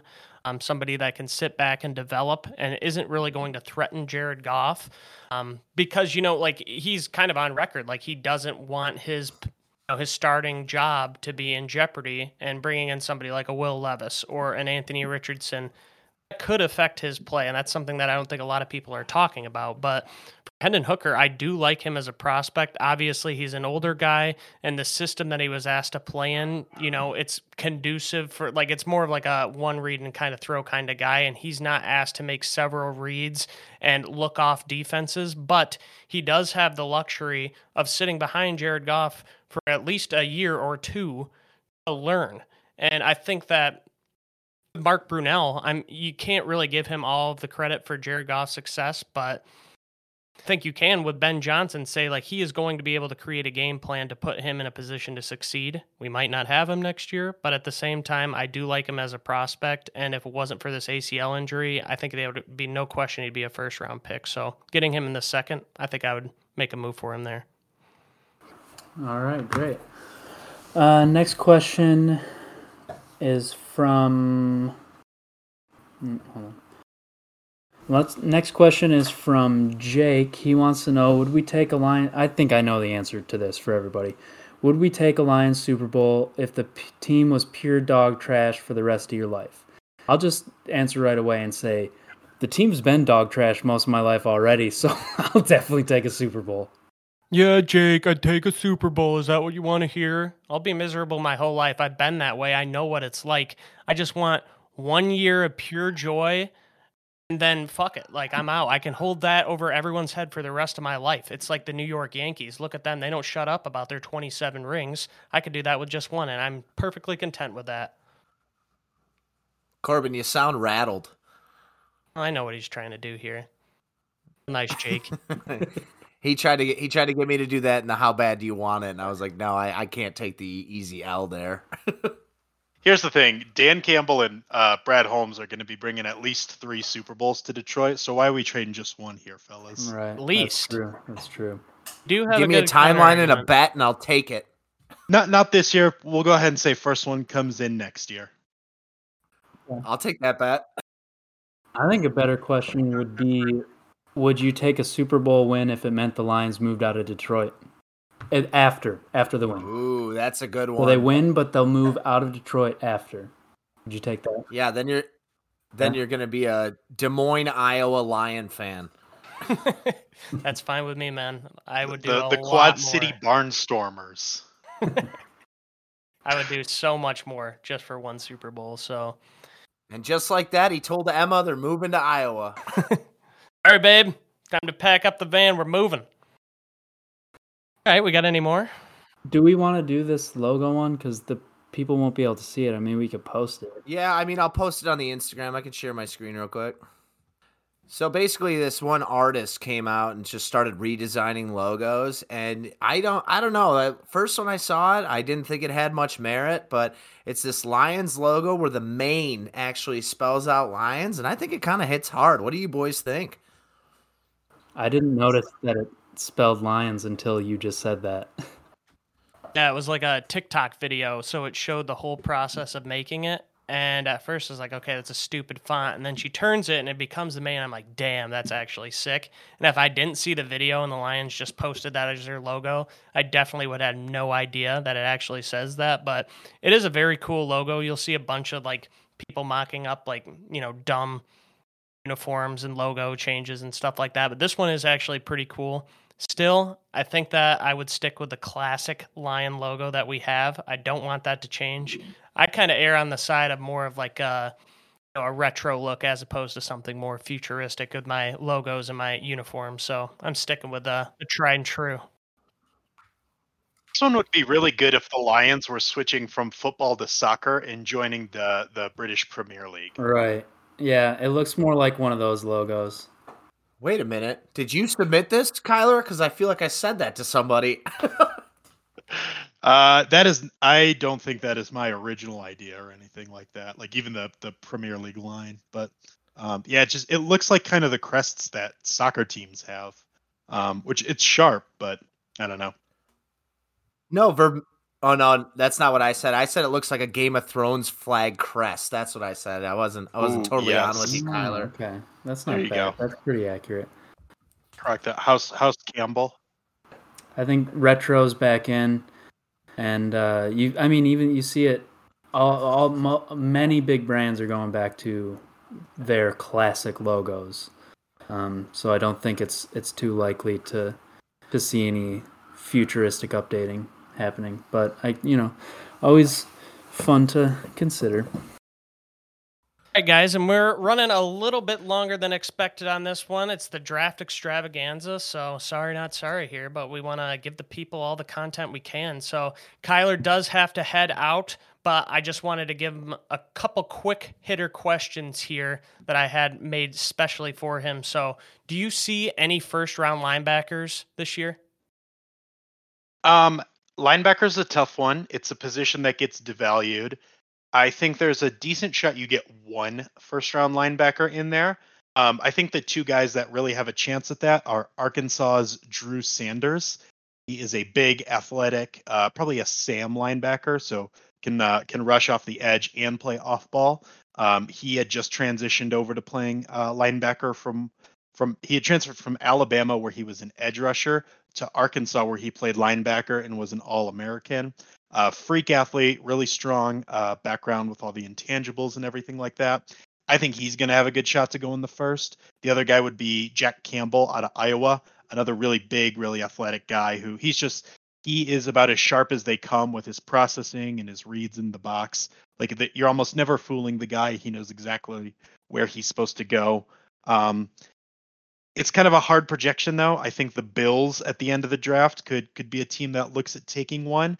Outside of that, I don't know if there's a team that really needs a linebacker terribly bad. My bet would be no on a first-round linebacker, but personally, I love Drew Sanders. I would take him I'd take him as high as 18th to the Lions if I were in charge. That's definitely not how Brad Holmes runs things, but that would be my bet if there was going to be a first-round linebacker. Drew Sanders.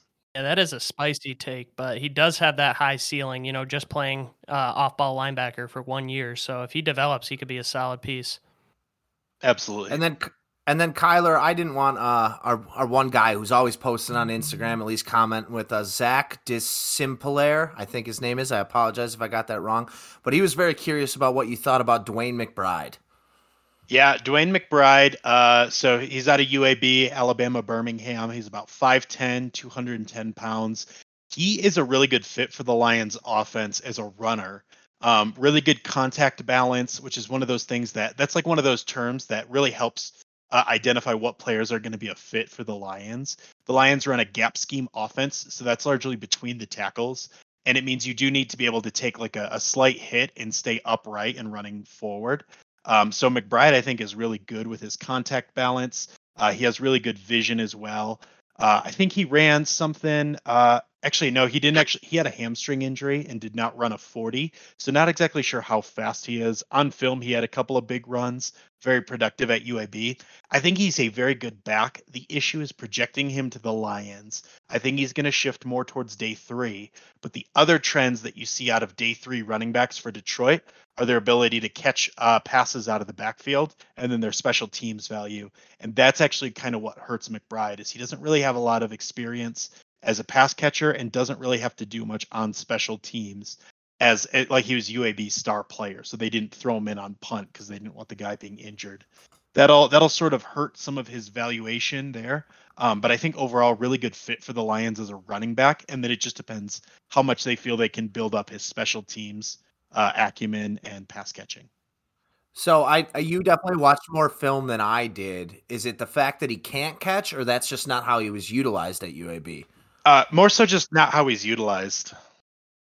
Well, I also have done some scouting on Dwayne McBride as well, and I just don't think that he can catch. I think that he has issues not only with catching the ball, but also he has some fumble issues too. So, main three things that concern me about him are the fumbles, his speed, and then his pass catching acumen. Now, maybe he can do something. You've seen like a Jonathan Taylor who wasn't really used in that capacity at Wisconsin be just fine in the NFL, but I haven't seen it. And the biggest concern I have with him is the level of competition, because when you see them play a team like LSU, he averaged 2.6 yards a carry, 13 rushes for 34 yards. So you see a guy like a Tyjae Spears, for example, he goes up, steps up in competition, plays USC. He has his best game of the year. So there's other guys that I prefer over Dwayne McBride, but he's definitely, a different kind of prospect that brings something a little different than some of the other guys. Definitely a hard runner, and there's some good and there's also some bad. So he'll be on an NFL team, but I don't know if he would be the best pick for the Lions per se. So here we go, Corbin. You wanted a little bit of a debate earlier. I think we can do it here. Okay. The one issue I have, though, is UAB's offensive line is bad. They have one player who is, I'm not even going to call him draftable, but they have one standout offensive lineman. That is their left tackle, Kadeem Telfort. And I think the issue is trying to compare his results for LSU's defense, which has a ton, like LSU's entire defense, all of those guys are going to be drafted next year. The difference is USC has a very poor run defense, and Tulane has a pretty good offensive line. They have probably 2 or 3 guys off of that Tulane offensive line that are going to end up in the NFL. So I think that's a really hard comparison to be able to make, especially going from a group of 5 team up against a top-notch SEC defense versus like a really, I don't know, a Swiss cheese Pac-12 defense. The fumbles are definitely an issue. He had 9 of them in 2 years, which is a pretty bad mark. But again, like as far as catching passes go, he had 5 receptions total. That's like you really just can't project if that's going to be an asset for him or not. So I think you're right. Like some guys are able to do that out of nowhere. Other guys aren't. That's something the Lions are going to be kind of gambling on, like going in blind with. Yeah, and don't get me wrong. I like him as a day 3 pick. And I have no knocks against him in the running game other than, his top end speed, because he was UAB's offense. And I get that he doesn't have, NFL players on the offensive line that he's playing with, but there are some questions that I still have to his game that leads me to think that he might not be as effective as some might think. If he was in a backfield with not a lot of competition and he's getting 20, 25 carries a game, then absolutely he is going to be an asset for an NFL team or for a fantasy team. It doesn't really matter. But there are so many questions that I have that there are other guys that I would prefer over him. And that's just my opinion. But I really like to see the running backs catching passes, and he just did not show the ability to do that. He might be able to, but we have no proof, so it's tough to call. I definitely agree with that. All right, so 2 more questions for you here, Kyler. What move would you hate to see Brad Holmes make in the first round? Kalijah Cansey, first round at all. Yeah, so that's going to be a bit of a buzzkill for a lot of Lions fans. Cansey gets a lot of hype because he is very flashy as an interior pass rusher. The issue is he's short, he does not have any length, he has terrible leverage, and he has really bad run discipline. So I know you had mentioned him earlier in the draft and had said in his first year he'll be a role player. The issue is I don't think he has the upside to be anything more than a role player at any point over his career. Cansey he's very fast off the snap. He has good pass rushing moves with his hands, but he lacks the physicality that you see out of some of those smaller defensive tackles who win in the NFL. Like Aaron Donald and Ed Oliver. He just doesn't have that violence to him, and I don't think you'll be able to play him on first down in the NFL, like regardless of where he lands. That would be one that would be really disappointing, especially given that the Lions, that their run defense was not good by just about any metric last year. We saw how their poor run defense actually cost them a playoff spot because, Carolina ran all over them. So if we're talking about now fixing that and what's going to get the Lions into the playoffs, run defense actually has a higher correlation over the last 10 years to making the playoffs than passing defense does. I think it's an area the Lions really need to improve, and Kalijah Cansey is going the opposite way with that. I agree with you. I mean, pass rushing, like he's got everything that you want, but he just lacks that power. And then also he was very undisciplined too. You know, you see him out of position in a lot of different plays. He just has to learn better gap discipline. And I think it's just that like Pittsburgh kind of let him do whatever he wanted and said, hey, like the defense is here to get your back. But at the same time, you're watching the tape, you just see him out of position a lot of times. So run defense is poor, pass rushing is good, but I've soured on him quite a bit as well. So I'm with you there. But the last question I got for you, what position do you think Brad Holmes could double dip in for this draft?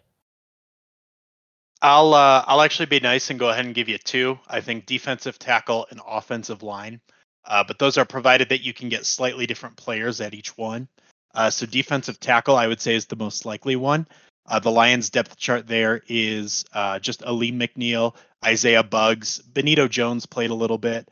Outside of that, they don't really have a ton of guys. You need to be at least two deep there. So that's one where if they grab like a 3 technique and then a nose tackle later on, I think that's a very plausible spot they could double dip. You know, something like let's say Keanu Benton out of Wisconsin. He's probably a nose tackle at the next level. You could take him on day 2, and then someone like Devon Shaw Maxwell out of Chattanooga on day 3. I think that's very plausible, and both those guys fill different roles. A similar thing for offensive line. I think they're absolutely going to grab a guard. I also think there's a good shot they grab a tackle as well. The Lions brought back Matt Nelson as sort of their third offensive tackle, but he's really only he's been a bit of a struggle at times. He's pretty inconsistent. As far as a third offensive tackle goes, he's okay, but I think that's a position Detroit will have plenty of chances to add some reinforcements to. Offensive guard was definitely the one for me. I could see that. Tackle definitely as well. I think we could go high and somebody a little bit later as well who brings something different. But again, thanks for coming on, Kyler. We really appreciate your time, your insight here, bringing a little bit of a different perspective that we haven't had so far on the podcast. You did a great job, man. Well, yeah, thank you guys very much. As Corbin said, you knew more than us without a doubt, and that's not false. Happy to talk to someone who knew their shit. Was it the Kadeem Telfort comment that got you there? Yeah, that's what definitely got me. I was like, who the fuck is that? Anyway, we were super happy to have you and loved hearing your insight. Appreciate you, bud. For sure. Hey, you guys have a great podcast. Listen to an episode, and you guys crushed it. So we'll definitely be listening to more of them in the future. Thank you guys for having me, and have a great evening. Wait, do you want to plug your shit or anything? Oh, yeah. Hey, if you enjoyed anything that I had to say tonight or wanted to just argue with me over how wrong I am, feel free to go ahead and subscribe to my Substack, which is Detroit Motor City Football. I personally follow it. He has free and paid articles, guys, and it is fantastic insight. I know the draft's right around the corner here, but I've been following along all the way. He posts some great articles that you won't find anywhere else. And give him a follow on Reddit, too, because his posts are always some of the most hottest ones trending any given day. So, again, Kyler, thanks for coming on and be our ipso facto draft guru. Really appreciate it, and we hope to have you back on in the future. Thanks, guys. Have a good one. All right, well, Kyler is gone, so let's get into some of the fun stuff we've got here for today. I think we went through all the listener questions, so we got a couple of things, but let's start with betting with the belly. Ooh, and this, you caught me on a rare occasion where I'm a couple Coronas deep, so I'm all fired up about how to make some money. But first off, we need to go back and check on the bets from about a month ago. Okay, so anyway, looking back, this was back to March Madness. Corbin, I think he went 0 for 2. He had his Arkansas plus 3.5 versus UConn, who ended up losing by 23. We all know what happened with UConn. They ended up steamrolling the end of the tournament. Good for them. Proud of the Huskies.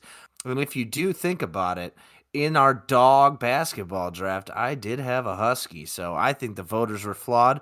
Voters, you pissed me off, but I still love you. And then moving on to your knee-jerk parlay, we had MSU minus 1.5 and Arkansas plus 3.5, Gonzaga plus 2.5. and Texas minus 3.5. They ended up covering Texas and Gonzaga, but the other ones didn't. So Corbin was 0 for 2. I was 1 for 2. My MMA parlay, if you happen to ride with me, I think it was the last bet I've gotten right in the last month. But other than that, I've been losing out of my ass. My alt spread parlay, that went to shit. And then going on to John, he took MSU over Kansas State minus 134 money line. And I think we were all heartbroken that day on how that bet went down. It was a tight game. It was a fun game. But man, that Kent State guy set the record. What was his name again?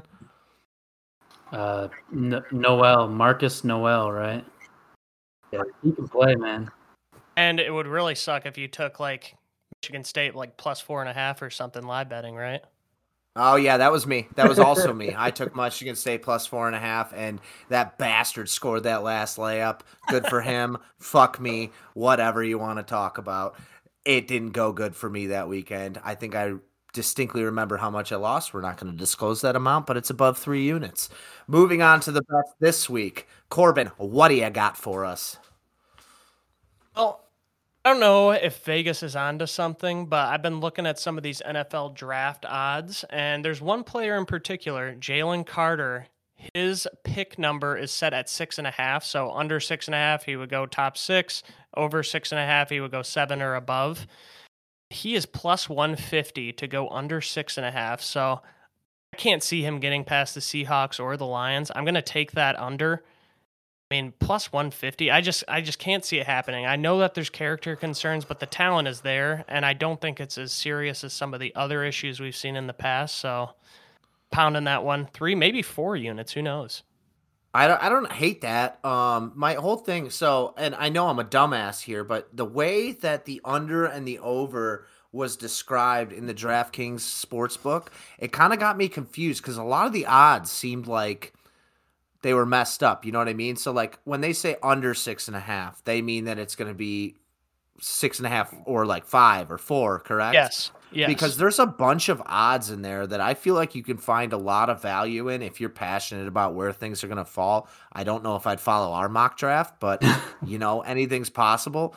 I think our mock draft, we might have made Kyler a little mad with some of our picks. He would have been done doing something else. I think I saw him mouth no a couple times, but you know what? That's neither here nor there. He spends all his time on that.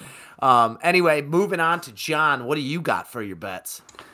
For my bets, first I want to back up and ask you, are you a boxing fan, Ben? Yes and no. I'm definitely more UFC, but I do tune into the boxing matches because normally they air after the UFC event, and I'm just itching for one more fight. I was just interested. Did you bet on the Garcia versus Tank Davis fight, and how did that go? No. I'm taking a hiatus because I was very confident. I had like 2 or 3 weeks where I won big in a row, and then I lost it all the 3 weeks after that. So I'm taking a step back for a little bit, recalibrating my center. And so I didn't, but I would have taken Gianta Davis.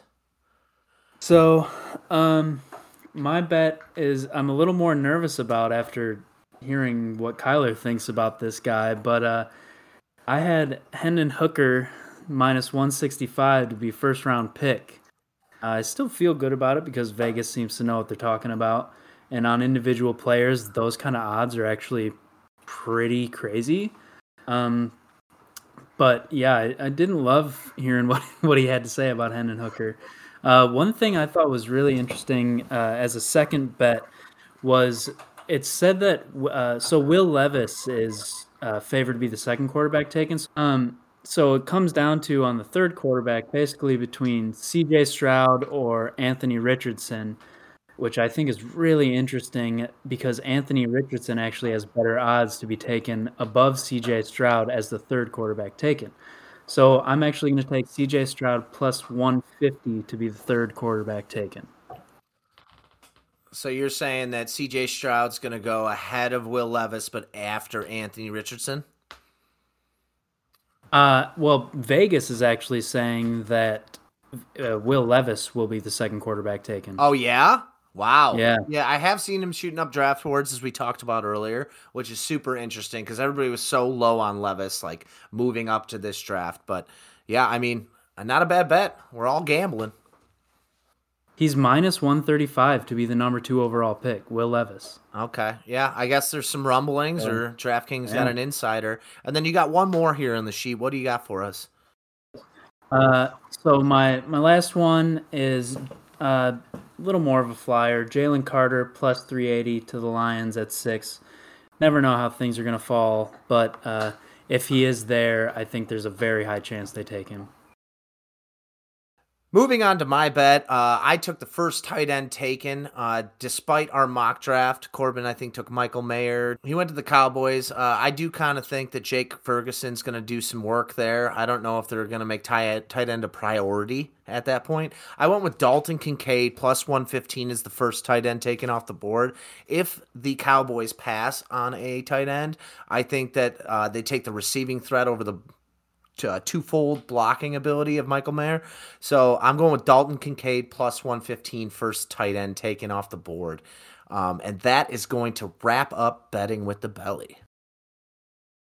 Of course you had to take a tight end for your bet. Classic belly. I think you might go to the Bengals. Some things never change. It'd be a good fit, I guess, but I already got enough weapons. Let's move it on. We got 2 more segments to cap it off, guys, and this one's going to be quick. Belly and I had a nice weight loss challenge. I think we should just share our results, see how we did, because one did very good and one did bad. So the weight loss bet came down to the wire. Our good friend Cam had a nice 6-7 pound lead on me going into the last week. But if there's one thing you know about the belly, the man can lose weight and gain weight with the best of them. And so what I did was I went for it. I was looking back at my step counter. I was averaging 14,000 steps a day. I think the last day before I had 28,000. And anyway, going into the last week, I had lost a whopping 8 pounds to drop 3.46% to steal it from Cam Fowler, who had a commanding lead. I will say I did not do anything healthy, nor do I recommend it.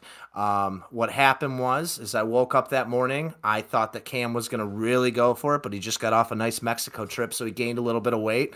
The weight that I would have been at the morning I woke up would have won it after everybody submitted their weights. I had an apple and 2 glasses of water at work, which apparently put me over the number. So I had to come home. I had to tell my boss I needed to take a personal day, which is not... I wouldn't say that it's very good. It was only a half a personal day, but I did that anyway. Came home. I was about 1.6, maybe 1.8. I can't remember the exact number, over the limit. So I threw a trash bag on, mowed the lawn, and then I was sweating up a storm. It was like emptying a kiddie pool out of this garbage bag.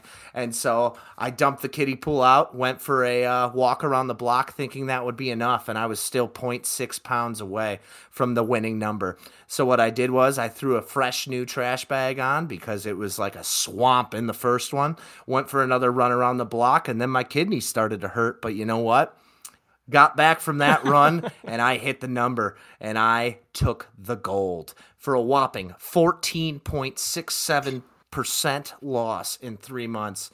Corbin, our boy, on the other hand, who weighed himself in at the freight scale, which didn't even go to a decimal point. I don't think the kid ever even went down to his skivvies because it was at work, and he might have caught an HR fiasco. But anyway, our boy Corbin lost in 3 months 0.63% for a total of 1.4 pounds. The man, there you go, the man wanted it. I realized in about week 3 when he didn't want it that bad, when he said, I didn't eat that bad. All I had was a Little Caesars pizza and a Conrad's wrap from Michigan State's Conrad's. And I was like, that'll do it, bud. I mean, I have 1 crouton and I blow up like Kirby after sucking in Fox and Super Smash Bros. I will say I did actually make good changes to my diet, and maybe that was one bad week, but I was working out 3 to 5 times every single week. I was intermittent fasting, and I was eating significantly healthier. I feel like, honestly, if anything, I just was building too much muscle. So I definitely look better, but in terms of weight loss, not so much. Hey, straight upon the weightlifting over the cardio. Simple mistake in the weight loss bet, but your boy remains undefeated with another gold medal and a nice ripe $137 in his pocket, but it was more for the pride for me, despite what my internal organs might be saying. Somehow I didn't lose. 130. Somehow I didn't lose all my money. That was the one thing I was happy about, just to get a little bit back. Well, you would pull off these weeks where you would lose like 2 pounds, and I think that's just because you put on a Henley instead of a sweater that day, and it and it led to a couple weekly victories. But that is wrapping up our weight loss bet. I've probably gained most of it back by now because I always inflate post bet. But yeah, that's gonna wrap it up for the weight loss challenge. Right. And we've got one more segment to conclude this podcast, and we are going to go down into the guts once more, traveling through the intestines, into the bowels of the belly. What do you got for us, Ben?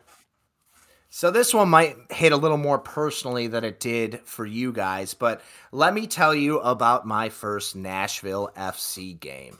So my buddy, who's a diehard soccer fan, and I've been watching the Wrexham documentary, so I've been getting around to it. I played a little soccer in high school, but never quite dove into the soccer fandom outside of the World Cup. So my buddy invites me, and he's like, hey, I'm trying to find you a ticket, et cetera, et cetera. He's like, it's $15. I Venmo him the money. And he kept asking what I want to do and how the game's going to go, what I want to do before. And I was like, you know what, Josh? I'm in tow. I'm like that tubed child behind a lake on a boat, just getting tossed off the tube, and you just bring me whatever you want. So what he did was he took me to a cider bar to start. And so I'm ripping cider. You know, it's probably like, remember when we were in Tahoe and they found out, or maybe it was Crested Butte, where we figured out that a Red's Apple Ale had 250 calories per bottle? Well, I was ripping those ciders, just eating my whole meal. After that, went to another spot, got a pizza, got 2 more beers, walked to a convenience store, got myself some Reese's peanut butter cups. They were delicious as always, very consistent candy. And then we finally get to the stadium, and he looks at me dead in the eyes, and I am tuned up at this point, and he goes, just so you know, we're going to try to sneak into the club level. And I was like, what do you mean we're trying to sneak in? I bought a ticket. And he's like, no, we're going to try to sneak in. And at this point, I was not ready. I was not prepped. I didn't do any casework.